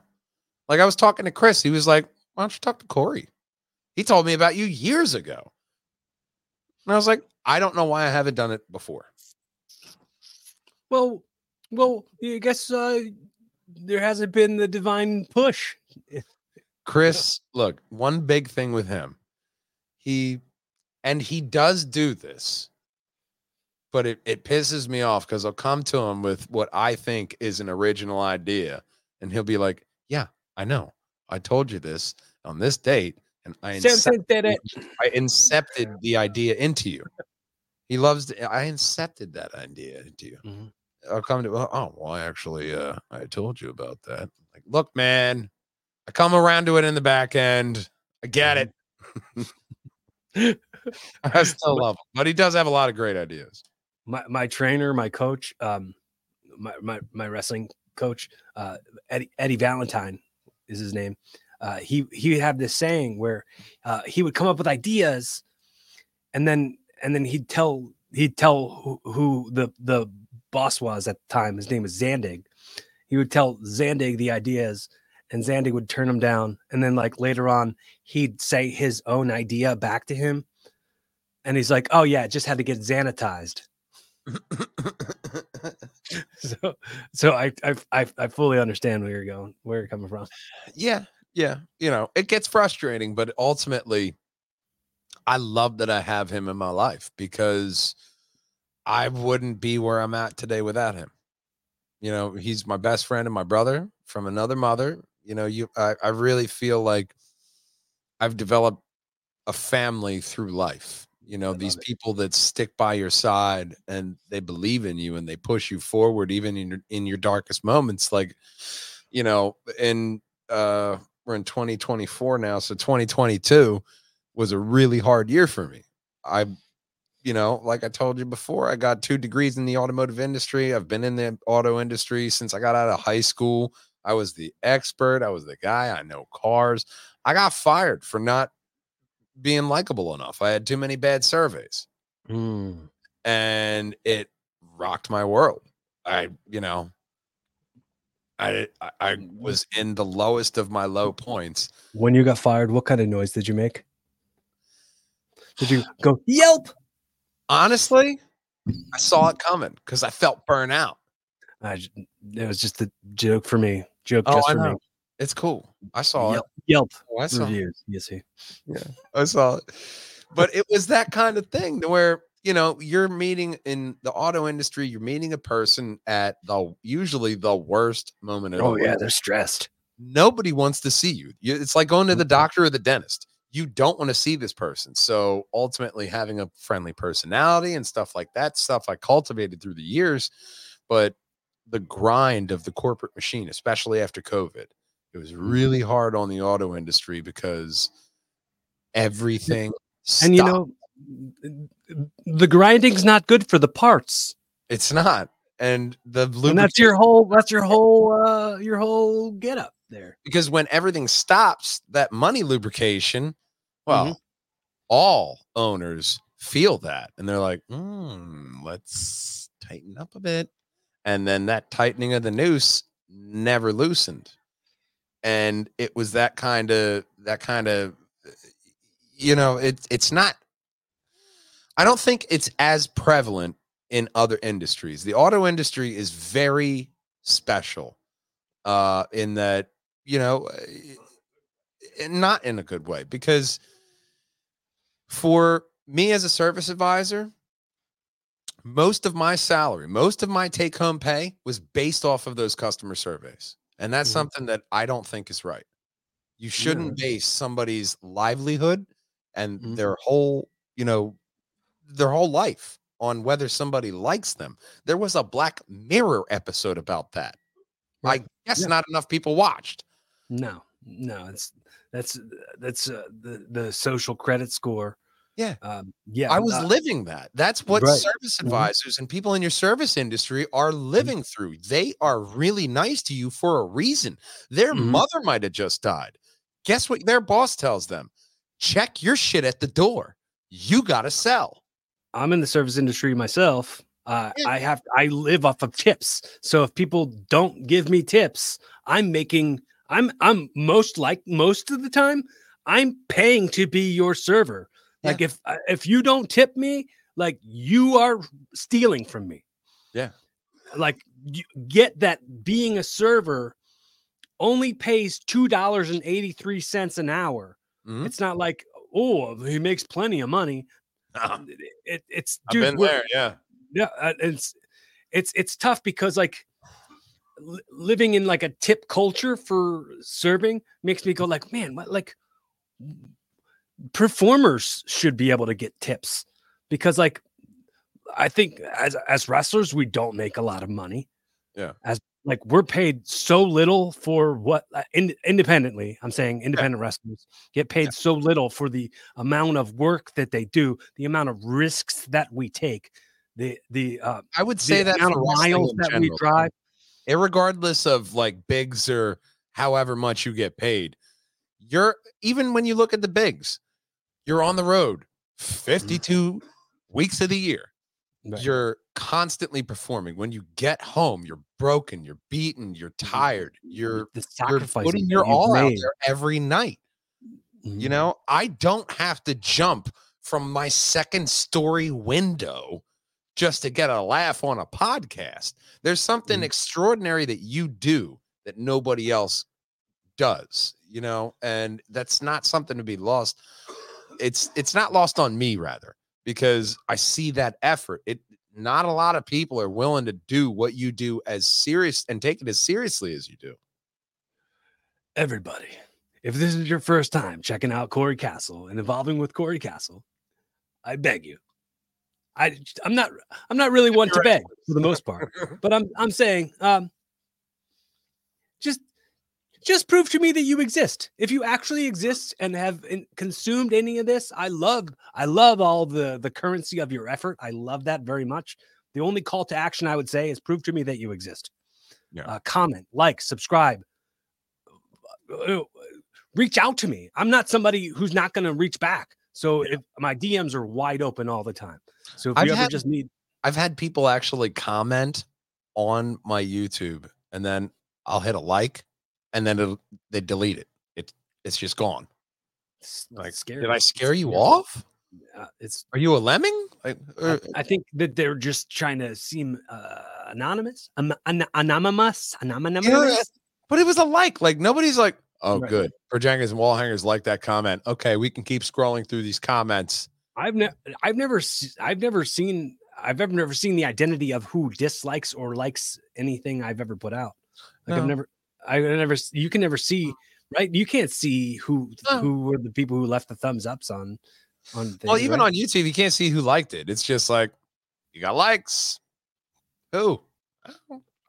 So go ahead and stay anonymous. Just throw me some likes or some followers. Subscribe, you know, right?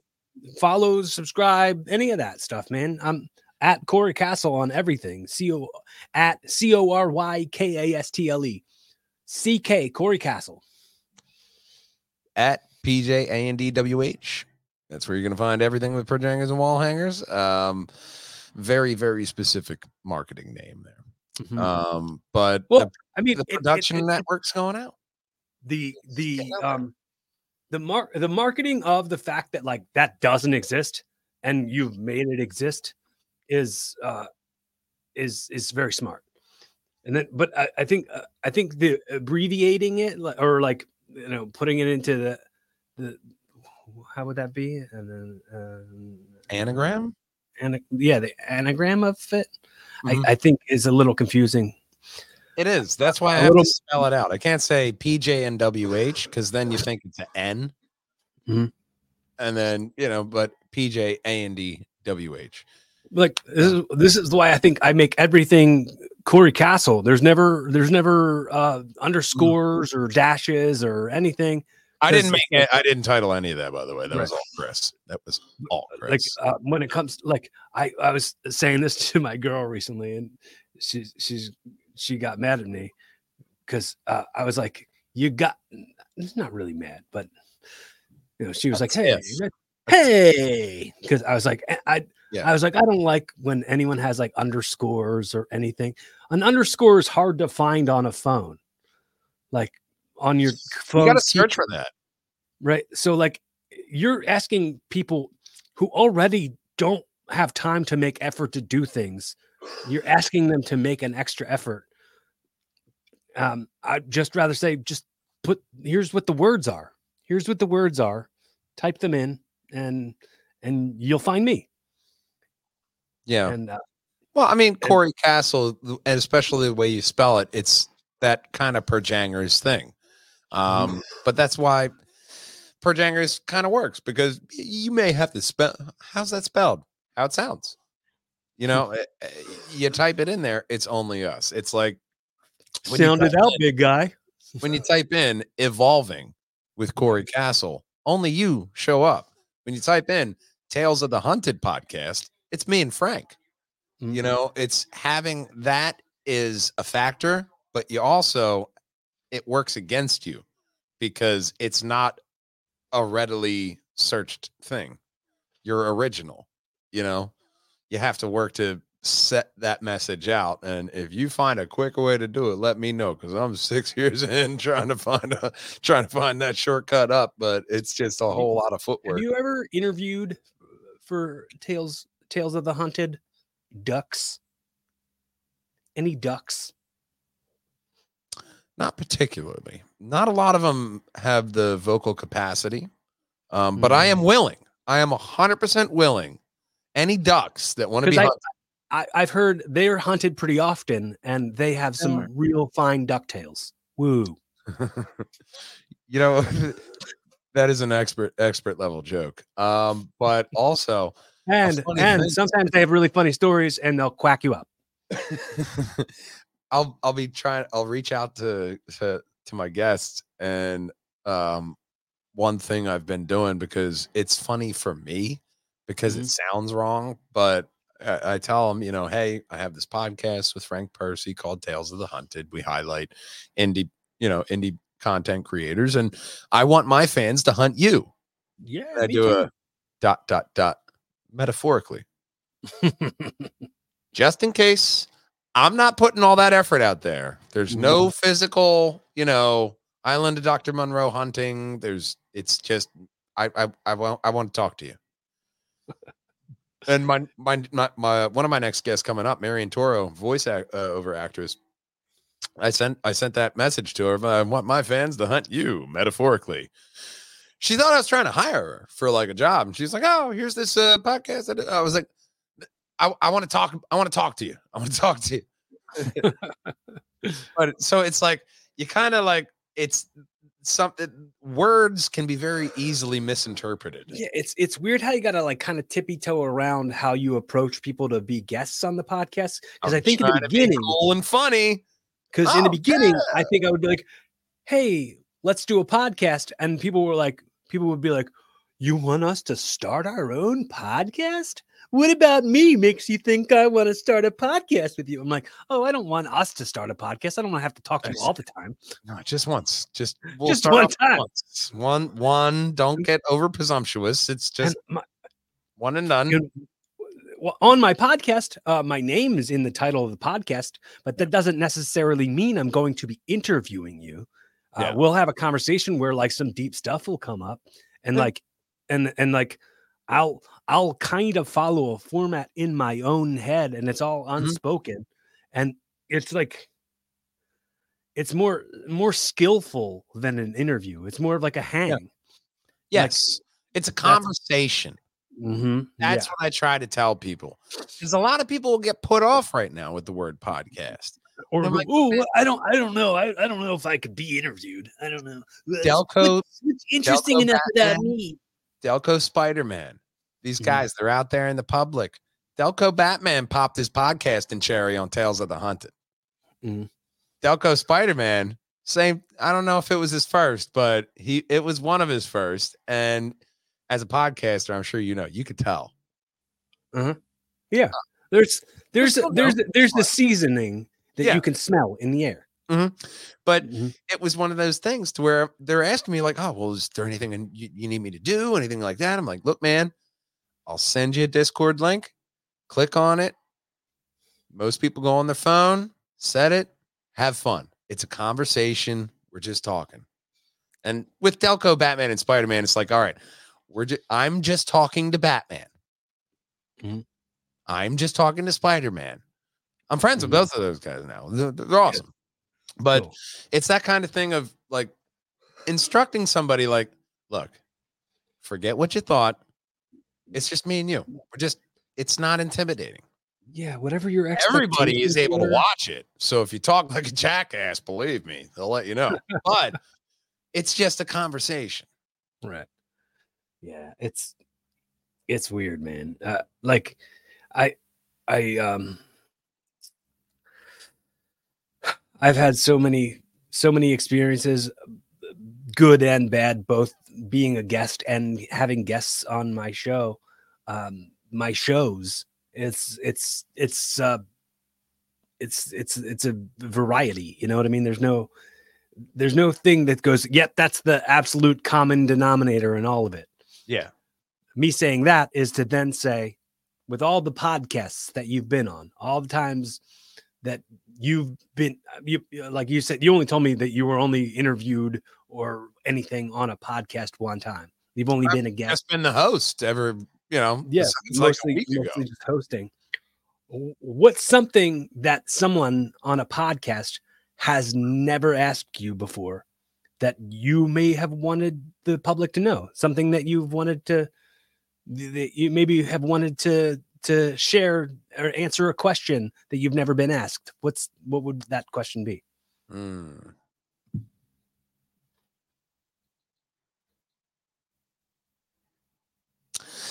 I guess it would be,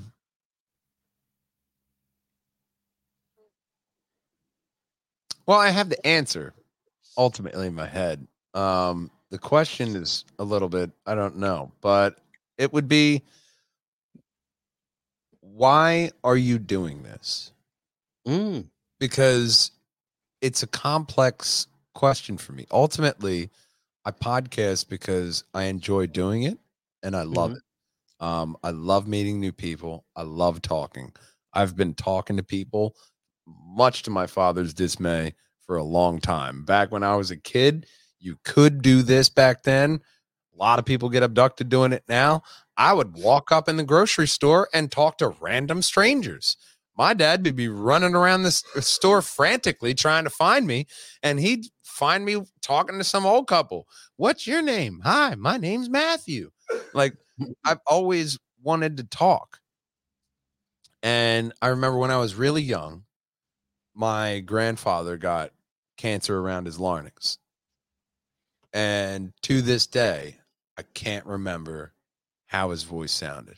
He was a very wise man. He was,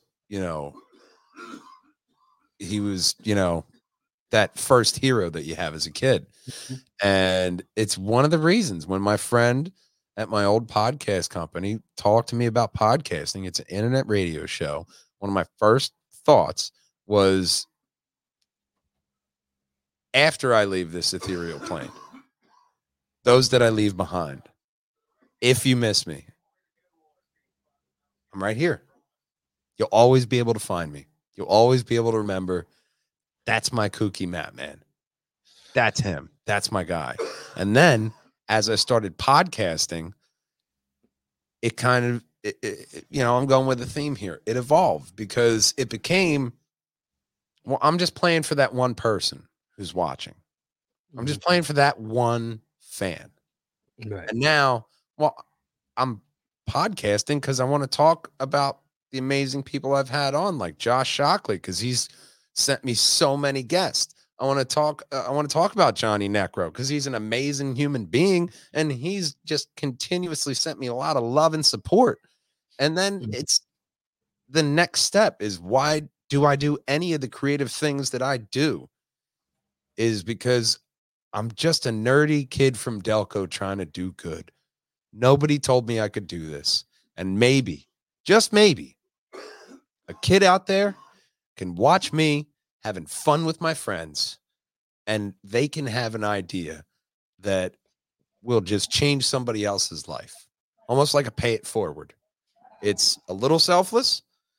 It's also selfish because a normal person wouldn't do this. But it became, from doing it for myself, doing it for my family, doing it for my friends, to doing it for my community.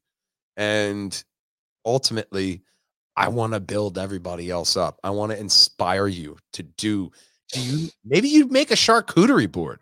Maybe you could be a caterer. Maybe you could do something that you didn't think you could do, because all this stuff that I'm doing, I never thought I would have been able to do. I never would have thought that I would have been able to be friends with a former Marvel comic inker and then have a whole podcast with him, and then him let me write an entire backstory, bud. I was a nerdy kid looking at comics for the art, watching all the TV shows. I didn't think I could create anything. But now I am. And now I want that. That is why. Why am I doing this is the best question I think nobody has ever asked me. And it's because I'm doing it for the person that hasn't watched this yet. The person who's going to look at this and say, damn, Matt Man was right. And he inspired me to do this. That's my ultimate dream, is to inspire somebody to do something amazing. That sounds pretty parallel with me, man. Honestly, I think that part of, and I say this on every episode, so if you've heard it before, you can stop me. But I said, when I first started the show, my mom had this like CD made of voicemails that were left on an old phone from her mom who had passed and her best friend who had passed. She said, you know how like when people die, you kind of forget what their voice sounds like. Yeah. And I remember being like, I don't want that. Yeah. And I want, you know, if I pass on and you miss me, you can listen to me from the start of when I started this in 2017 to whenever I'm living till. Because I'm never going to stop doing this. You know, the whole like you stop evolving, you start dying. Yeah. I plan on doing this for the rest of my life. And I called it Evolving with Cory Kastle, so that you can watch me evolve. You can evolve with me. You can maybe be inspired by some of the actions that I'm inspired by. Yeah. Or maybe I can just add some sort of value in somebody's life. And if even if it doesn't happen now, if my audience doesn't find me now, if my audience finds me and that audience is one person 10 years after I'm gone, and they're inspired to be a particular way, or look at things a different way, or change their perspectives on how to love themselves or how to be kinder to themselves, I'll feel like it's what I was born for. Yeah. I'll feel like that's why I was put on this planet, and it's worked double ways for me. I've had friends on this podcast that I've lost, and I can, like, after I lost them, I go back and that helps me through it. Us talking like for real and saying like on the record, like, I love you, man. This is the kind of stuff, like, you're somebody who means this type of thing to me, and this is why you mean this thing. And I want to make sure that's on the record. And then that person's not with us anymore. I have that forever. Yeah. Like one of my friends, he died in 2019. But I had him on my podcast in 18 and 17. And we had these on the record conversations, and he was talking about how great his wife is, and he was talking about all these amazing things. He was and in 2019, when he died, his wife was 9 months pregnant. So I think now of like that little girl growing up and hearing that, and what that'll mean to her, and I just kind of I hope that she finds it. You know what I mean? I hope that somehow stumbles across, like when I'm looking up who was Chris Cotton, and because that's her dad, she wants to look him up and consume all of his work. If she comes across those recordings, she'll know on the record that he was like the true grit, like absolutely sincere, like angel of a man. Yeah. I had a friend. It was back in my previous podcast days, so it would have been lost, but I was going to have him on, and life happened. A lot like, I'm sure you know, when you try to get a guest on, sometimes life slips in there and you don't get them. And man, I just started being his friend and then I lost him. It was a car accident and it was big, especially for my group of friends. It really hit hard. And I had this thought, especially even now to this day, as I keep going, that Pat was so into it. He was ready to just sit and talk about nerdy shit. And we never got it to happen. So knowing that you got that moment with your friend is almost like a comforting thing on my part, because I never got that moment with my friend that I lost. I mean, I have friends who I didn't get a chance to have that moment with, and I wish that I had, but I consider myself lucky that I continue to have conversations on the record with people who, like, this is going to mean something to both of us at some point. This will mean something to anybody. Like, dude, I just had there was a wrestler named Jimmy Rave, and he recently died, maybe last year, and his daughter was reaching out to me, asking me about like stuff of his that I might have. And I was like, I don't have any of that stuff, but I do have this podcast that we recorded together back in 2018. It's a 4-hour episode. You can listen to the whole thing. Yeah. And if you want to tell me how you feel about it at the end, I'm here to listen. If not, I'm fine with that too. And no, she was like, you got the real him. Like, not a lot of people got the real him. And I'm like, that's great. You'll have that forever now. I hope you love that. Yeah. His daughter was like 19, 20 years old. Like, she was an adult. It's a magic, almost like a magic feeling when you get a moment like that. Like, it's not something you go out and strive for when you're doing this. Some of that is part of my why. Like, I don't want to say that I have one why, but those are all ingredients to the why for everything. Moments. There's two kinds of people, why and why not. It was a line from Kevin Smith's book, his first one, Life Advice from a Fat Lazy Slob. And my old podcast I only read bullshit, I think. Yeah, and my old podcast partner got me to read this book, and it got to that line, and it kind of like unlocked the key there. Like, oh, yes, that's it. There's people that, well, why would you do that? Why would you do that? Why not? Let's do it. Why wouldn't he asked me a podcast? I was like, let's go. Dude, I love Kevin Smith, dude. I'm a huge Kevin Smith fan. I watched too much. I watched Jay and Silent Bob Strike Back too many times as a kid. Yeah. I watched Mallrats constantly. All like Mallrats, Dogma, Jay and Silent Bob Strike Back. I mean, Chasing Amy less and Clerks less, but like I still had my appreciation for them, and I still watched them many times and can still quote them. And the Clerks cartoon. Yes. Oh man, I still quote the Clerks cartoon all the time. That was ahead of its time. That was ahead of its time in many ways. That was really good. But I mean, and especially what he did for podcasting, because he's just been an ultimate nerd just in the news in and of itself. Then he goes out, Schmodcastle, and he's making it in Jersey, trying to, do that one other step for, the podcasters and nerds and all that, Jay and Silent Bob's Secret Stash and all the goddamn shit that he's been involved with. Yeah, dude, I participated in the comic book men episode when they did the Jay and Silent Bob cosplayers, and they broke a Guinness World Record for Jay and Silent Bob cosplayers. Yeah. I did that with my best friend. Awesome. And I went to Evening with Kevin Smith years and years ago, when he did like he did a show at TCNJ when he was in his serious phase before he found weed. I mean, it might have been before he found weed, but he wasn't serious.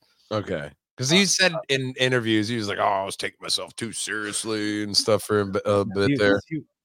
He was still a goof. He was probably just talking about like, some of us just overthink. You know what I mean? He was probably just somebody who overthunk things. Easy to do, but I've always been a big fan, and it's my goal to work with him in some sort of way. I would like to act in something of his, or love to do podcasts with him or anything like that.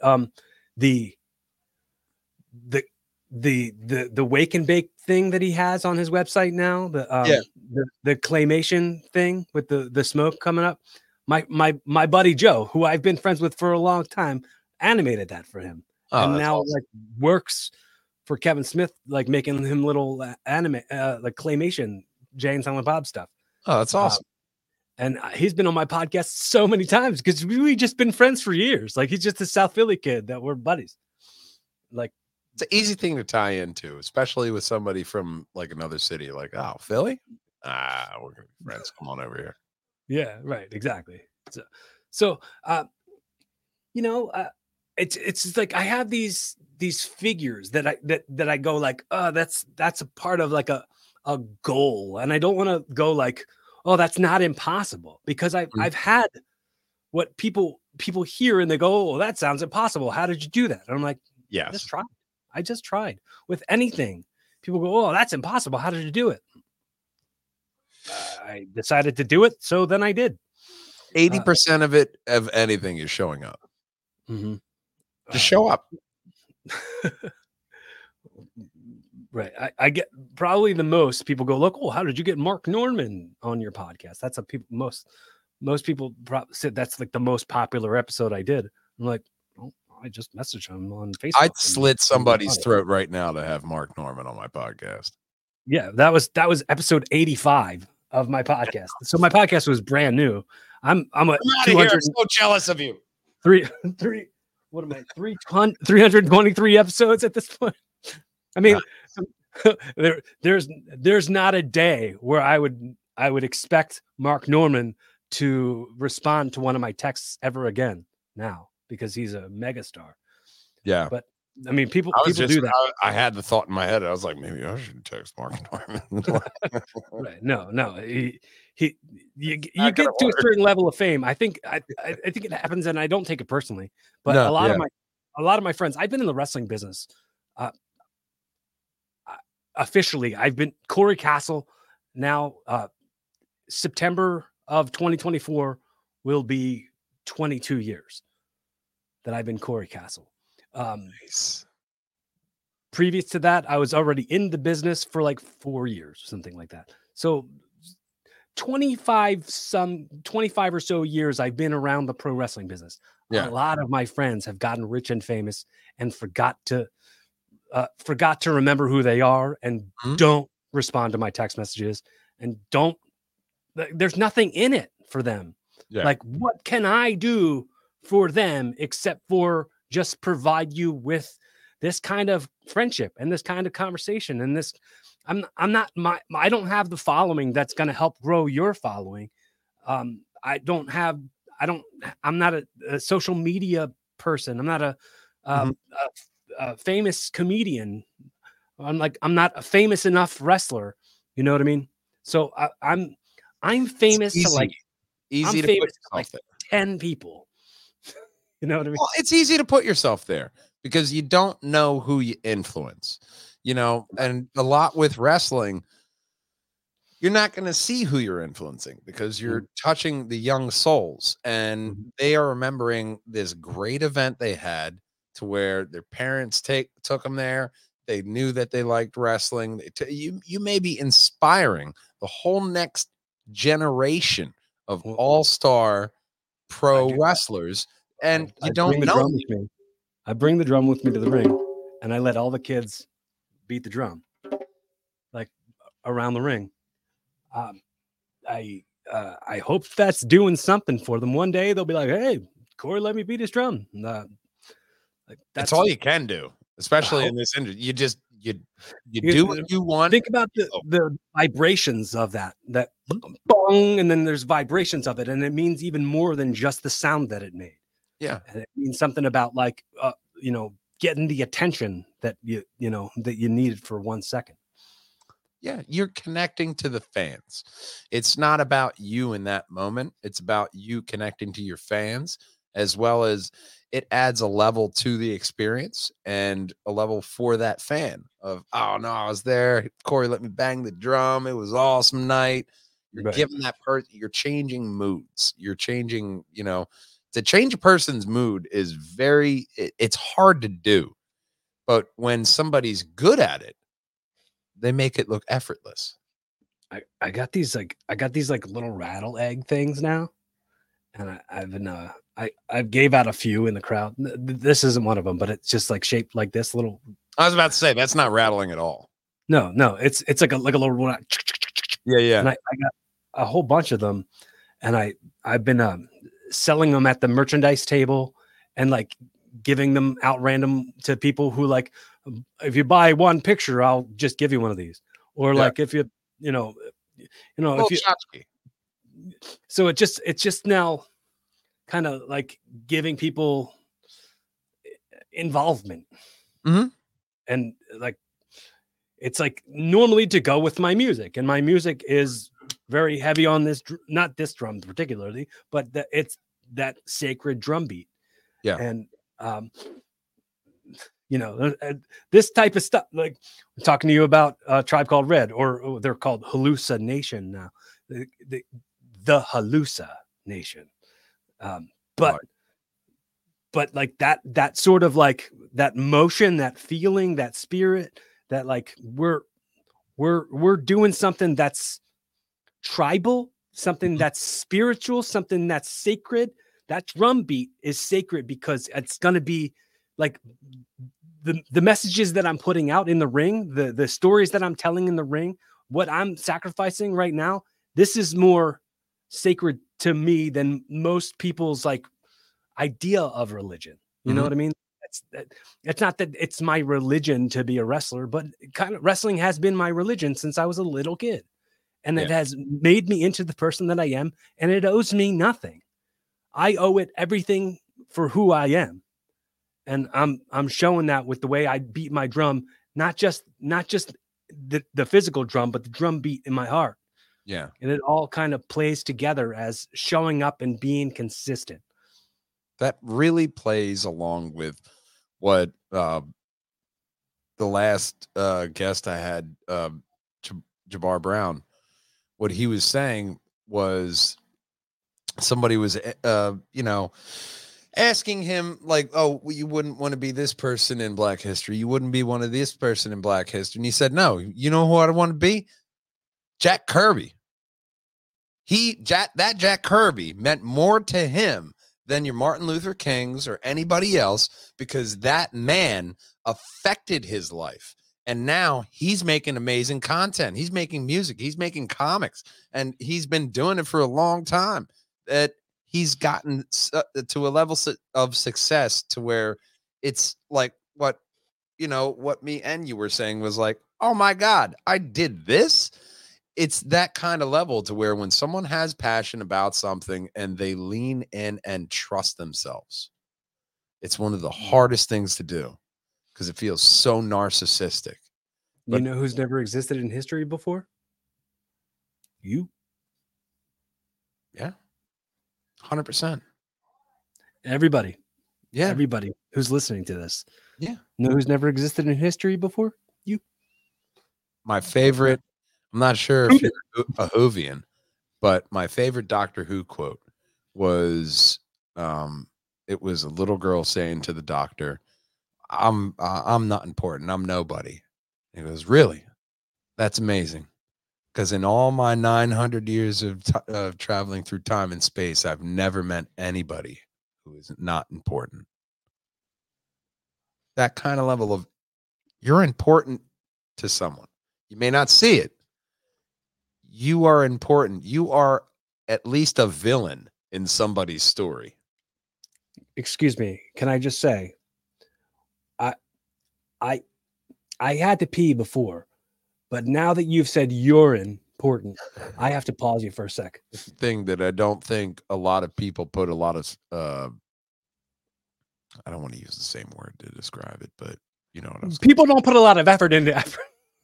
No, I think keep a strong focus on the efforts that people make on a daily basis. I think it's easy to hop back into your own world every day, and the ego is, I think, a big problem in many people's lives. We're in an instant itch to every a scratch to every instant itch culture. Thing that's helped me. I saw this one thing on a meme today that I'm going to actively try to start doing, which is when you have a negative thought, try to flip it positive.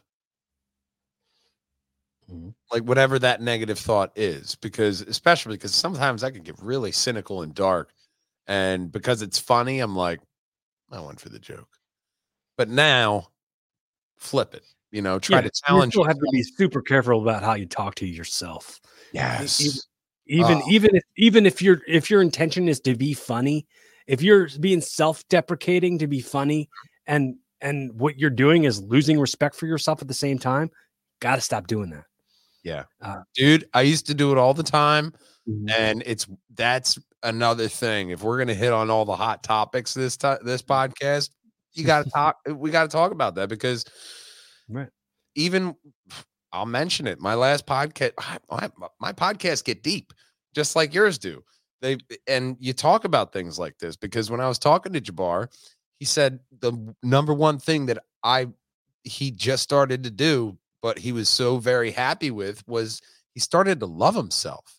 And learning how to love yourself is really hard, because the person that is in front of you is it's a baby who's been affected by the last person to traumatize it.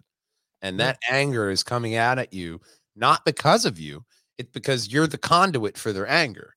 You're that service person. You're getting the heat.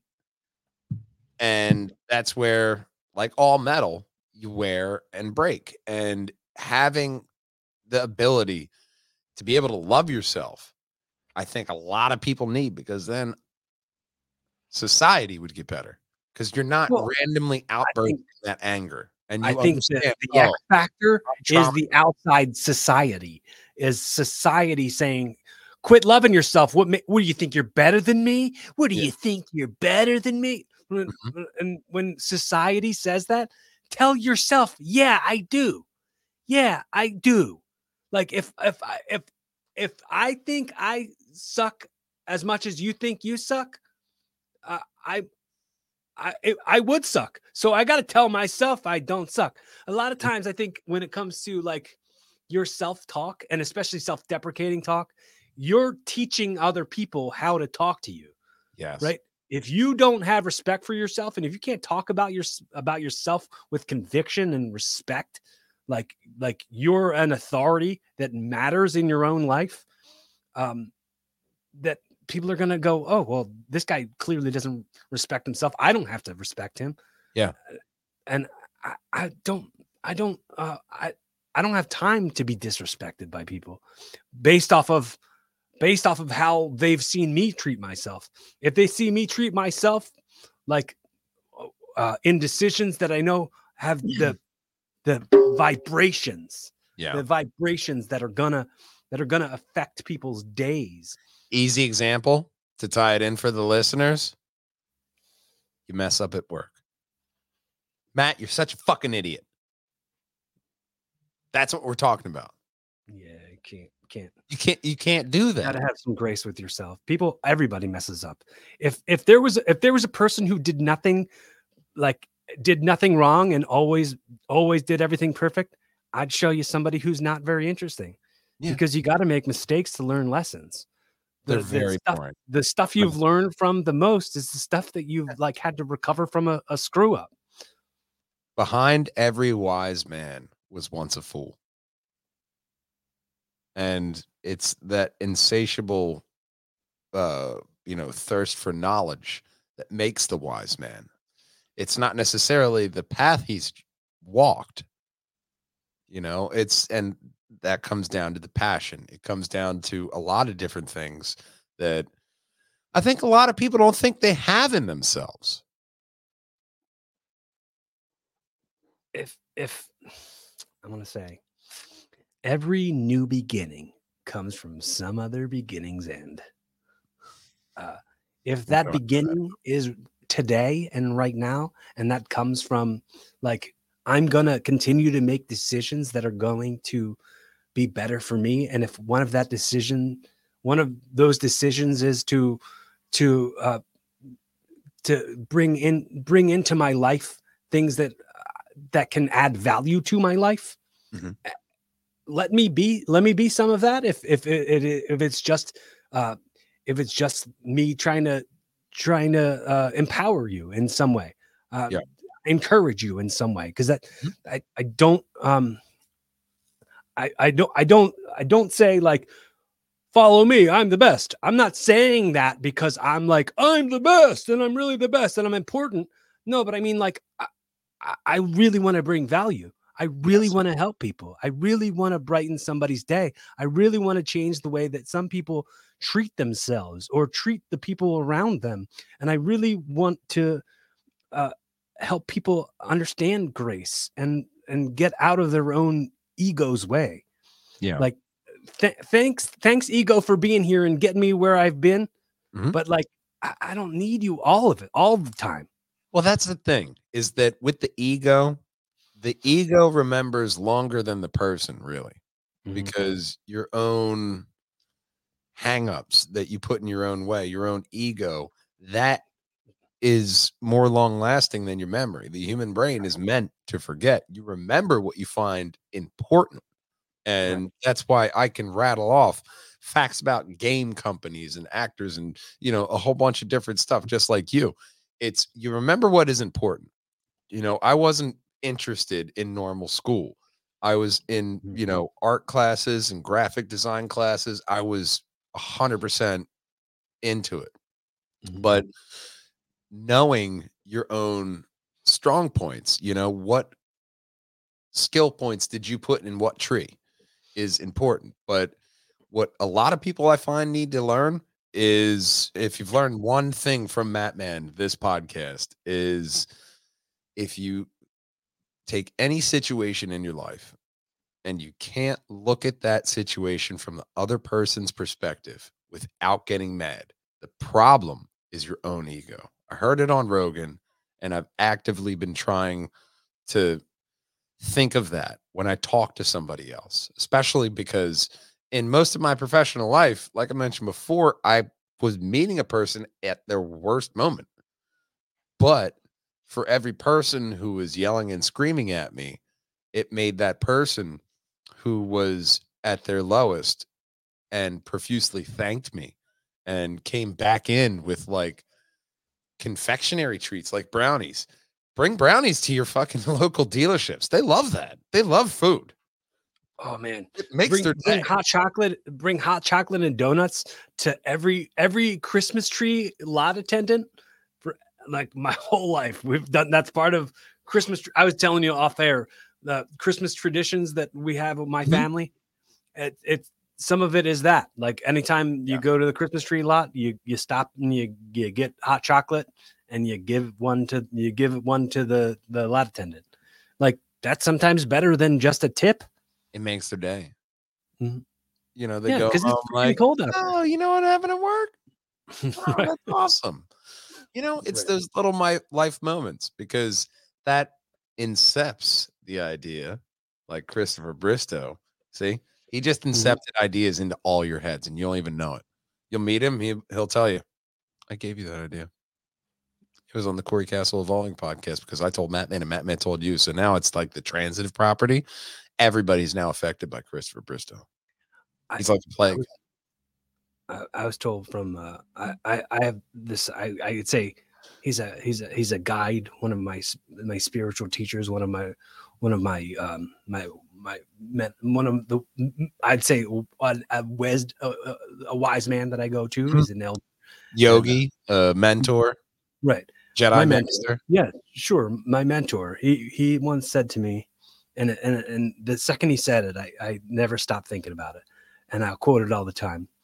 He said, "The roots of the tree, the ones that are deep down in the dark, dark ground, they're just as much a part of the tree as the whole tree that you see." So he told this to me while I was in the dark, while I was going through it. And I never stopped thinking about that. It's not, I can't get mad at that deep, dark stuff. Yeah. I can't lash out at the deep, dark stuff because that's just as much a part of me. It's just, I just have to have a relationship with that. I have to kind of navigate that because those two parts, the yin and the yang, they make up the whole me. Very real. My brother and me, we're yin and yang. I'm very extroverted. I'm like the most extroverted introvert you'll ever meet. I try to be the most, the optimist. He is very much the skeptic. He's the, he's the pessimist. And it's that natural yin and yang to where when you see it, you have to understand that you also have that natural balance in your normal day to day. If you work too much, you're always in the gym. Another aspect of your life is going to be thrown out of sorts.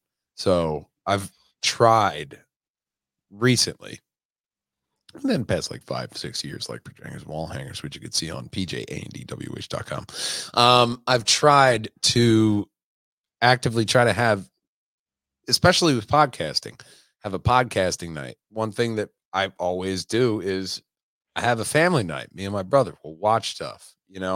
I'll have my work, I'll have my play, I'll have my side companies and stuff, but it's having that whole pie.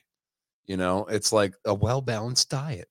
You have to have all those aspects, because I think what a lot of people realized in the pandemic was that you need that human interaction in your life. Yeah, it makes weirdos not to talk to people. Yeah. I think for sure the pandemic was definitely better for my podcast. I mean, I had more guests and 100%. I had more like being able to do virtual stuff like this and opening up. The views were through the roof. Oh my God. The views stayed the same for me. Oh, the views stayed the same. Oh man, I got some really good views during the pandemic. One of the ones, because I got into the interviewing through Triforce podcast that I did with Chris, and one of the bigger ones that we got during the pandemic was Lisa Wilcox from Nightmare on Elm Street 4 and 5, and and then it's that kind of evolution, since we're having a theme. Not my thing. Evolving, you're talking about now. Yeah, but it's my thing. I try to evolve like a Pokemon when I can. It's one of those things that you don't see what is happening in front of you, but you have a gut feeling. I've had a gut feeling about Perjangers Wallhangers since Christopher Bristow. He did a podcast at his daughter's career day. And all these kids were talking about anime and games and all this stuff. And I was at a low point. And that's when I got back into podcasting, is because I heard these kids talking about all this stuff that I was interested in. And this podcast was just as interesting as any other content. And once we did Matt Man, Old Man Car Ride, episode 9, and I just put out episode 414, working on 416 in the hoppers, and it's that kind of, I've had this feeling, and now to get traction with the company finally it's fulfilling in a way that, like, I didn't think I would actually get this gratification of minor success, like minuscule.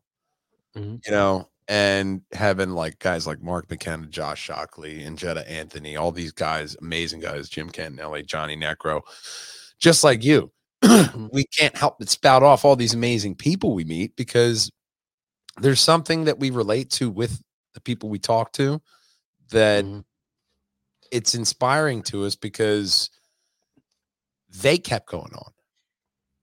All I'm doing is sitting behind a microphone and just having an opinion. Like, I can keep going. Like you're saying, I'm going to do this for the rest of my life. We're going to have a fucking a retirement episode podcast. Like, shit, man. It's going to be evolved with Cory Kastle and Matt Man. Just sitting in the retirement home. Like, man, that was a good life, wasn't it? This is going to go. There's going to be a walker and then a wheel. We already have the design. Just keep doing it. That's it. You know, you just keep going. Evolved. Oh no, I evolved. And that is the beauty of that idea, because then you're just remembering all the crap you did. Right. And it's a whole new generation. Like, oh no, this is the best show. It's a whole bunch of all-timers reliving, rewatching your show. When I went back and listened to that Jimmy Rave episode to send it to his daughter, I was embarrassed. I was like, oh, I was talking about my butt, and I was talking about wiping butts and different stuff, and I was like, oh, I don't know.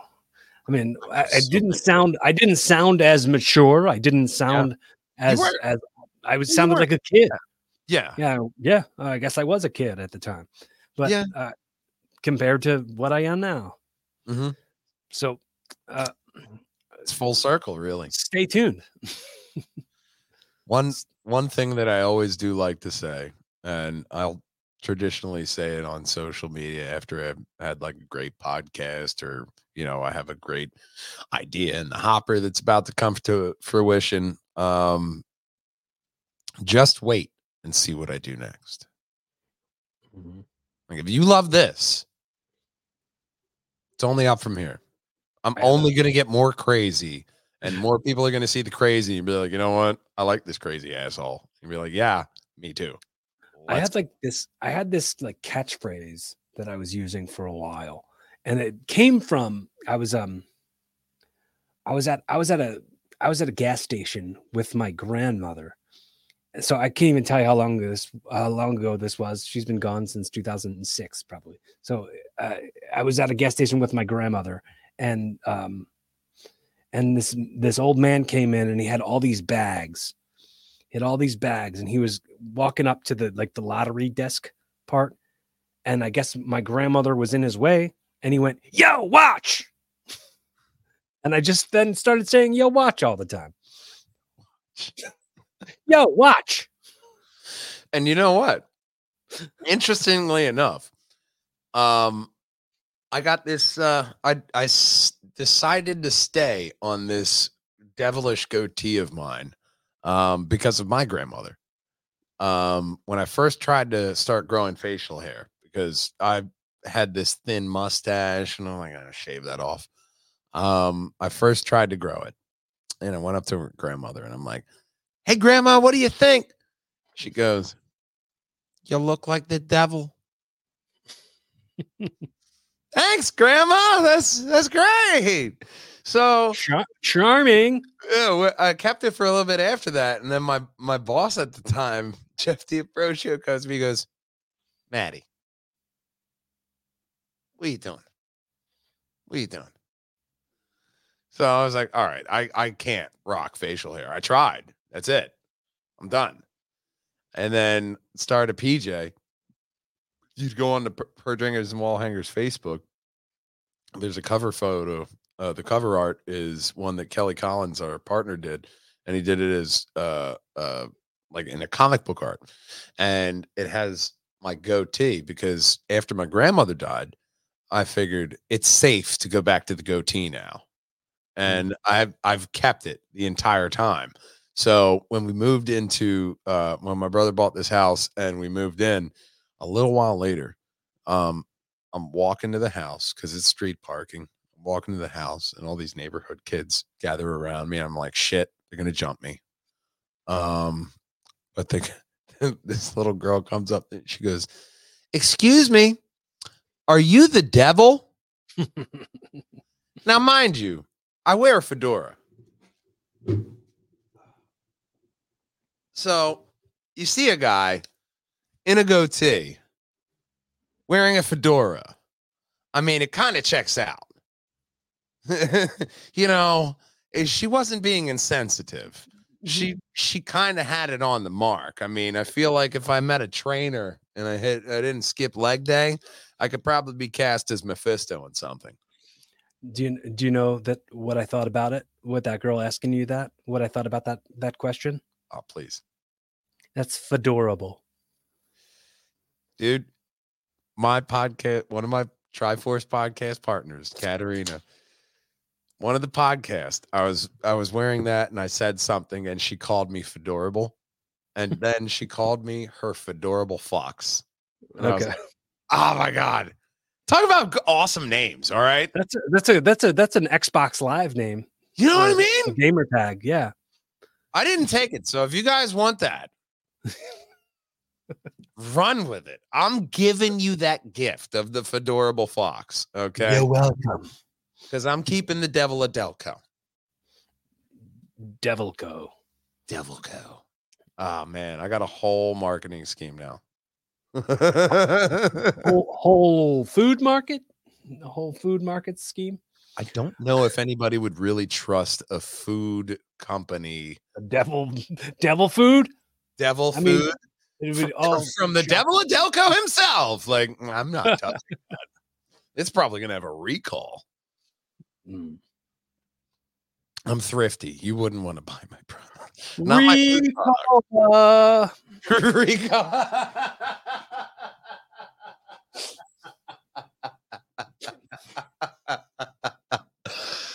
Oh man, what is the longest podcast you've done? That one with Jimmy Rave, 4 hours. That was the longest one I've ever done. I've never done one that long, and I don't want to ever do one that long. Oh my God, dude! I did a Christmas cast. I did it part 1 and part 2 because part 1 was with Brandon Spicer, part 2 was with Wild Oni creator Michael Florio and my podcast partner Chris Bristow. Dude, I was like a little over 4 hours. I was fucking loopy by the end. I mean, I stopped to pee. Like at 4 hours, I got to the end of it and I was just like, I wouldn't watch this episode either. Right. I definitely only want to put out things that I'd want to consume if I was somebody who could consume those things. Exactly. Like, part of me saying the part about like I've always wanted to live the type of life where if I wasn't me, I'd wish I was. That's why I'm putting out wrestling matches that would be wrestling matches I'd want to watch if I were a fan. Yeah. If I'm putting out podcasts, I want to put out podcasts that I listen to as a podcast listener. I consume podcasts all the time. That's all I do. Why would I would want to have something that's interesting enough that I'd want to hear it. So why not make it interesting enough for the people who are gonna hear it? And why not inspire them along the way? Seems to be our motto, or our kind of thing. Not a motto. I mean, I just got a couple other things here, and then I'll send you off into the sunset with a hot dog and a handshake, and we'll rappy. Oh, I love hot dogs. So, I like to say, on the record stuff, like I was telling you about how important on the record stuff is for me. I want to just say on the record how important it is to me that you've spent the currency of your effort and your attention here with me today. And I'm very excited about what our next ventures are going to be. Whatever we create together, I'm here for it. I'm excited about this friendship, and I'm excited that 100%. We have these common things. And yeah, man, this has been fun. This has been great, dude. This has been honestly the best podcast I've done recently. Want everyone to say that. I want everybody who's on my podcast to say, this is my favorite podcast I've ever been on, or anytime I'm ever a guest on somebody else's podcast. And it's so weird because I've heard that about my podcast, and now I'm saying it's somebody else, but it's like, I almost felt like, nah, they didn't mean that. They're just being nice, but I really mean it. It's been great. I love podcasting because I love the long format conversation. You can really get the feel for a person, whether you're in the podcast recording session or not. You get a lot more of a feel for who that person is in the long format. And I feel it's showing who both of us are, not just, like you were saying, this isn't just one show or the other. This is an amalgamation between the two. This is like a legendary matchup, wrestling-wise, that's going to happen again. Cory Kastle v. Matman podcast 2 will be coming out again. We'll hype it up like a McGregor fight. I say all that on the record stuff to then say, if you have anything you'd like to ask me that's maybe that's been on your mind that you haven't got a chance to say, or if there's anything that just first impressions from the 2.5 hours that we've known each other. I gotta tell you, man. I mean, here's your platform. Yeah, I didn't know what to think. And I try not to know what to actually think before I talk to somebody because of my time in the service industry. And I'm honestly, I don't want to say pleasantly surprised, but I'm glad that somebody is as passionate about this craft that I am. Like I've been doing it for a while unsuccessfully, but along the way, it's, Can I just ask you to do a self-edit? When you talk about what you've done, please don't throw unsuccessful onto that. I want in your head to redefine how all of that's made you who you are, regardless of what levels of success. So please redefine what success is in your own mind. If I could challenge you in any way, when you're talking about yourself, anything that you've tried that hasn't worked and hasn't given you the instant results that you expected, you threw those expectations. Those expectations were unsuccessful. Not to say the venture that you did was unsuccessful. Well, yeah, it was redefining your levels of. It was my expectations because I get excited for the moment that I'm in, especially with podcasting, because the other person knows this is magic. It's like the same kind of feel you get at a comedy show. And you're in there with the comic. You're in his world and you're trying to figure it out and understand. And if somebody is articulate enough, you can enjoy this crazy person's world because oh, it's Cory. I love this. Let's hop in. Let's see where he's going next. It's that kind of thing that I found nice because you try to relate with people that you meet, and for such similar passions and similar motivations and everything through this, I really feel like it's like, you're on Earth 2 and I'm Earth, 47. We're just two sides of the same coin. It kind of felt like you get a feel for podcasting a little bit, and you can tell when it's going good. And it was one of those things. It was really nice to come on and podcast with you and not having any experience. So many people that I talk to, I have Frank there, I got Aleem, I got Chris, I got somebody that I can backboard off of.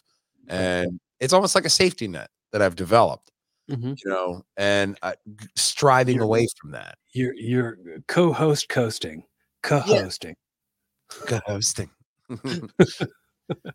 But being able to actually step out on my own 2 feet with my network. I've never felt confident in my life.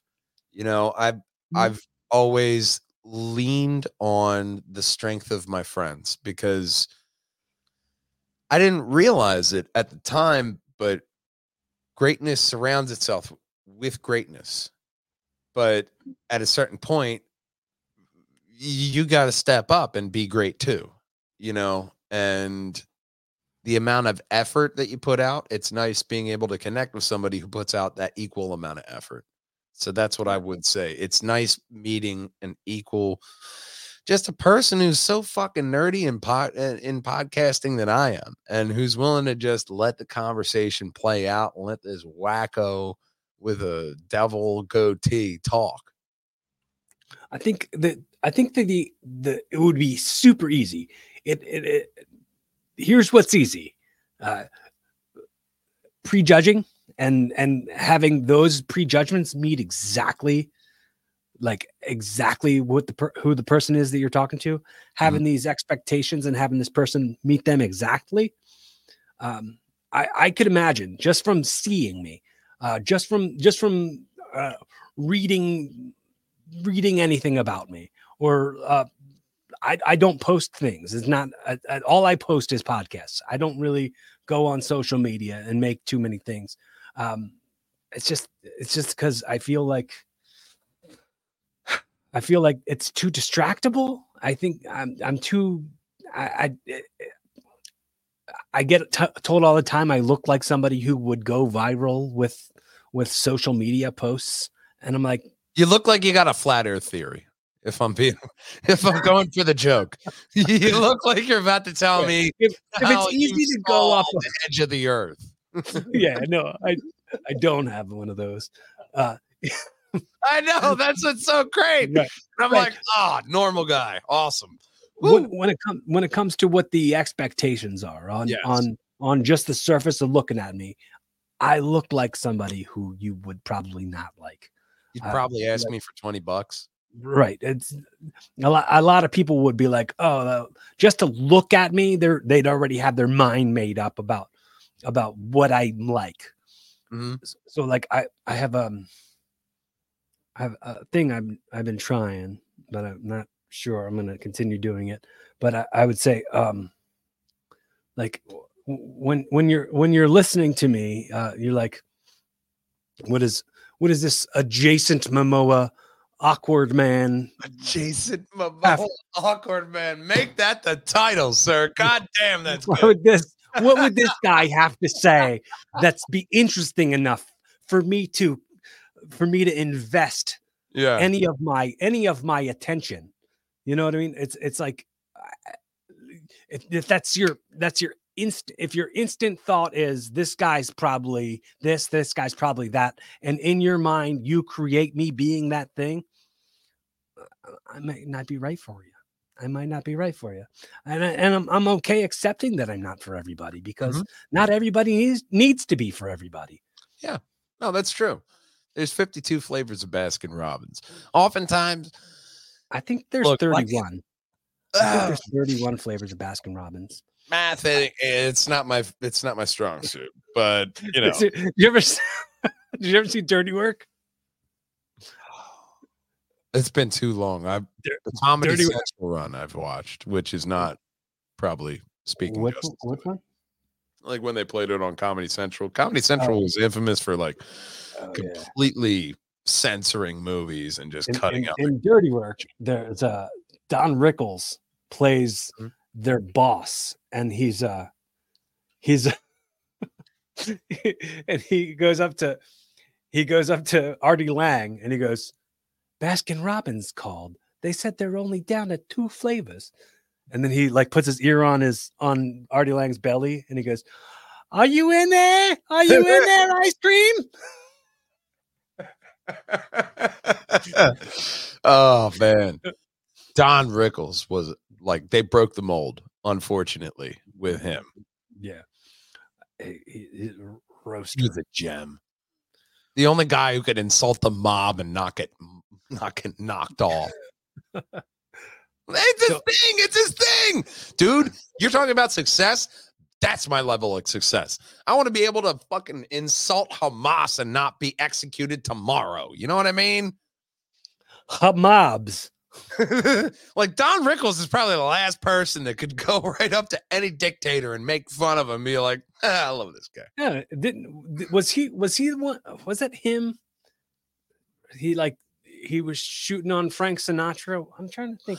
I think it was the Sinatra thing. It was somebody big, and they were getting mad, and that was like, no, it's his thing. It's actually an honor to be grilled by him. Right. Like that's and there's a whole culture around Frank Sinatra, like so that it's funny and strange, but like to have that type of pull based solely around your art form is something that is #goals. Oh man, 100%, 100%. You know, like, I mean, having that #1 podcast would be nice. Like, Kill Tony or Rogan, that'd be great. I don't know. I don't know how much I've said it. I definitely don't know how much I've said it on here, but when I had Mark Norman on my podcast, who it's funny that he's on Rogan all the time now. Oh yeah, when I had him on my podcast, like he had done that deep diving into who I was after he had agreed to do my podcast, and saw that I was a wrestler, and saw that I was a comedian, and saw that I was in this, and I was also doing a Wrestle Talk podcast, so I was like almost like a commentator of that of fight, and he told me when he started asking me questions about the podcast after we stopped recording, he started asking me certain questions, and I was telling him about other guests that I've had on and how they were important in this type of stuff, and he said, "You're the next Joe Rogan." And now that being a guy who actually knows Joe Rogan now, that's a huge compliment. It's an interesting and fun thing to think about. And, I certainly see that as being something that could absolutely be a reality. And I'm not. I agree with you, because I'm like, I bet one Mark McKenna. You're like, I raise you one Mark Norman. I'm like, God damn, this guy got me beat. Not that it was a competition, but like you say, Mark Norman, I'm a huge stand-up comedy fan, almost overly. I'm a bigger stand-up comedy fan than I am a comic book and video game nerd, but nobody's looking to watch a stand-up comedy podcast. Dude, it was so funny, man. When I was I ran into him a couple months later. I was at Skankfest in New York City. Okay.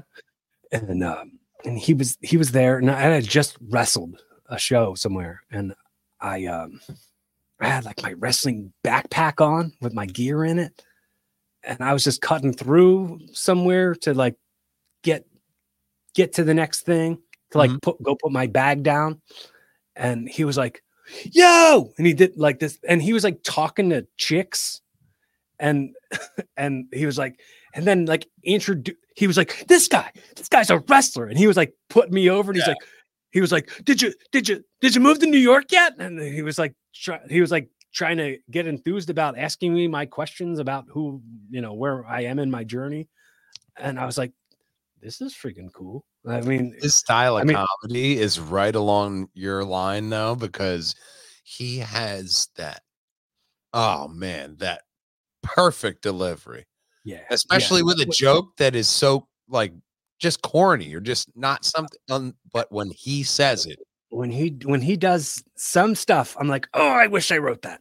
Hey, comedy. You know what I mean? Mark Norman is a national treasure. It's so me. And as we were recording the show, we're maybe 5 minutes in, and I made a joke, and he went, "Oh, nice!" Like I felt valid in that moment. I mean, he wasn't the superstar comedian Mark Norman that he is now. Yeah, but you didn't tell me you had a stand-up comedy Purple Heart by making fucking Mark that little nice. That is a fucking that's a medal right there. in podcasting, especially with how big he is now. Like, howdy. You know, like Mark Norman. I can't tell you. So, especially when I deliver some corny jokes, I'm delivering like Mark Norman. You know what I mean? You can't help it. He created a whole style for like corny jokes that is so awesome. Yeah, he's like he is a gem. You know, there's those comedic people that we meet that are amazing like that. I mean, I'm sure our paths will cross again at some point. I'm not, I'm not forcing it or really worrying too hard about it. But like, we've run into each other a couple other times, and I don't see it not happening again. Yeah. Sometimes, like I said, that's scheduling, especially with people in their lives. And hey, I got this person on. Oh, I can't do that. I got, that's success though, ultimately getting the person on and saying that, man, this was fun. I want to do this again. If they're genuine about it, it makes it all worth it. I'm a blacksmith, man. I got so many irons in the fire all the time. Yep. I got so many irons in the fire. I always say, man, a lumberjack doesn't chop down a tree with one swing of the axe. Yeah. Got to keep 100%. On going. Just keep on. All right. With that being said, I do a segment that I call audio time travel. Okay. So we did talk about this stuff outliving us, or this stuff going beyond and now being a part of history. This history right now, undeniable. This is our first conversation, the origin, like long form conversation that we've had. I think, when it comes to people wanting to kind of research it later on, or if people want to like stumble across this in some way 20 years from now, the people who love you the most, your family, your friends, like you, maybe if you stumble across this 20 years from now, say 2044, you stumble across this episode, what are some messages, some timestamps from right here and right now, messages that you want to give to those people who are seeking this out specifically to hear what you've got to say? You're speaking to them right now in these minutes. What are you saying next?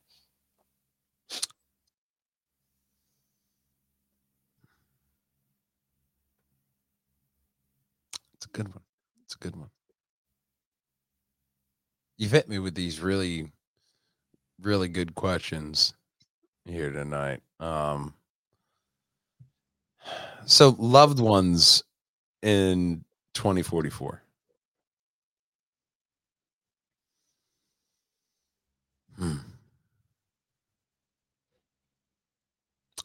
Well, ultimately, I'd want them to know how much they mean to me. In my day-to-day life, especially my friends, I don't connect every day, especially like some of my best friends that I'm still friends with, and some that I want to be friends with again. I don't always communicate as much as I speak, as much as I talk. I don't always say a lot, and it comes from being a host, and you can't have dead air.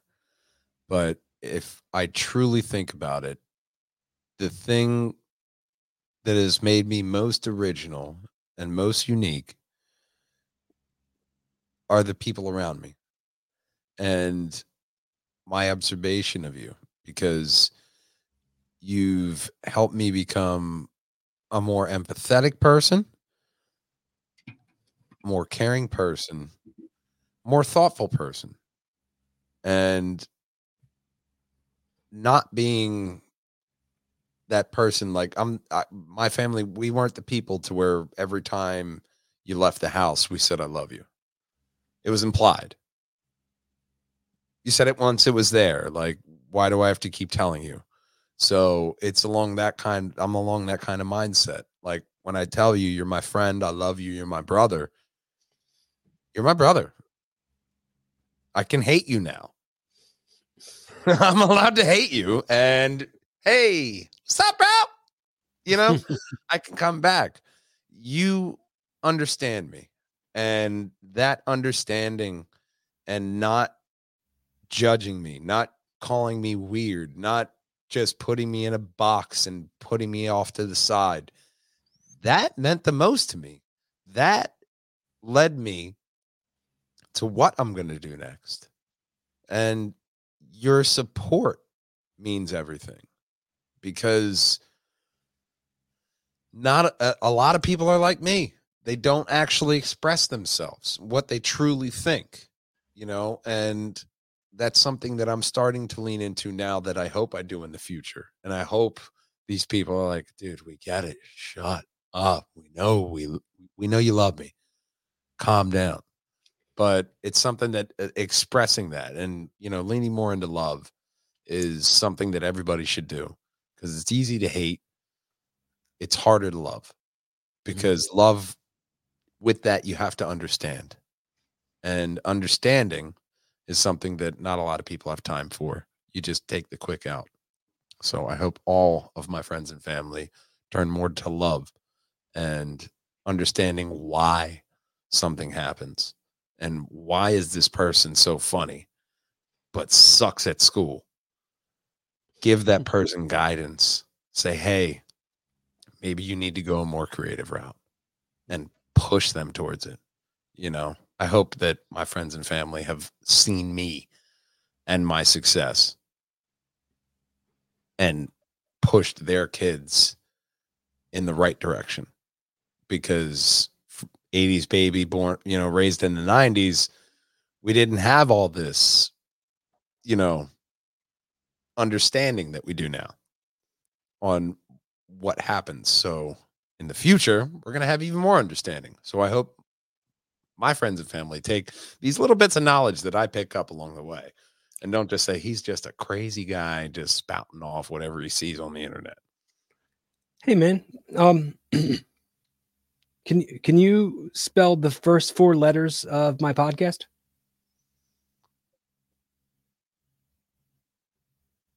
Just look at the screen. It's like EVOL. Now spell that backwards. Love. I see what you did there. Oh, that's clever. That's clever. That's great. Dude, I'm so grateful. I'm so grateful that you shared that. I'm so grateful that you came here. I'm so grateful for the currency that you've paid me, of your effort and your time. Me too, this evening. Usually this is the way we wrap them up. I usually say, hypothetically, I've gifted you this show. This is your first episode of your new podcast, Evolving with Madman. In a very Jerry Springer's final thought type of way, how do you send the folks home happy and inspired to be a better version of themselves, in a nice, pretty little Jerry Springer bow? When you're in your darkest moment, the worst part of your day, think back to the last person to genuinely thank you. And then work off of that. Don't focus on the hate, and spread more love. Until next time.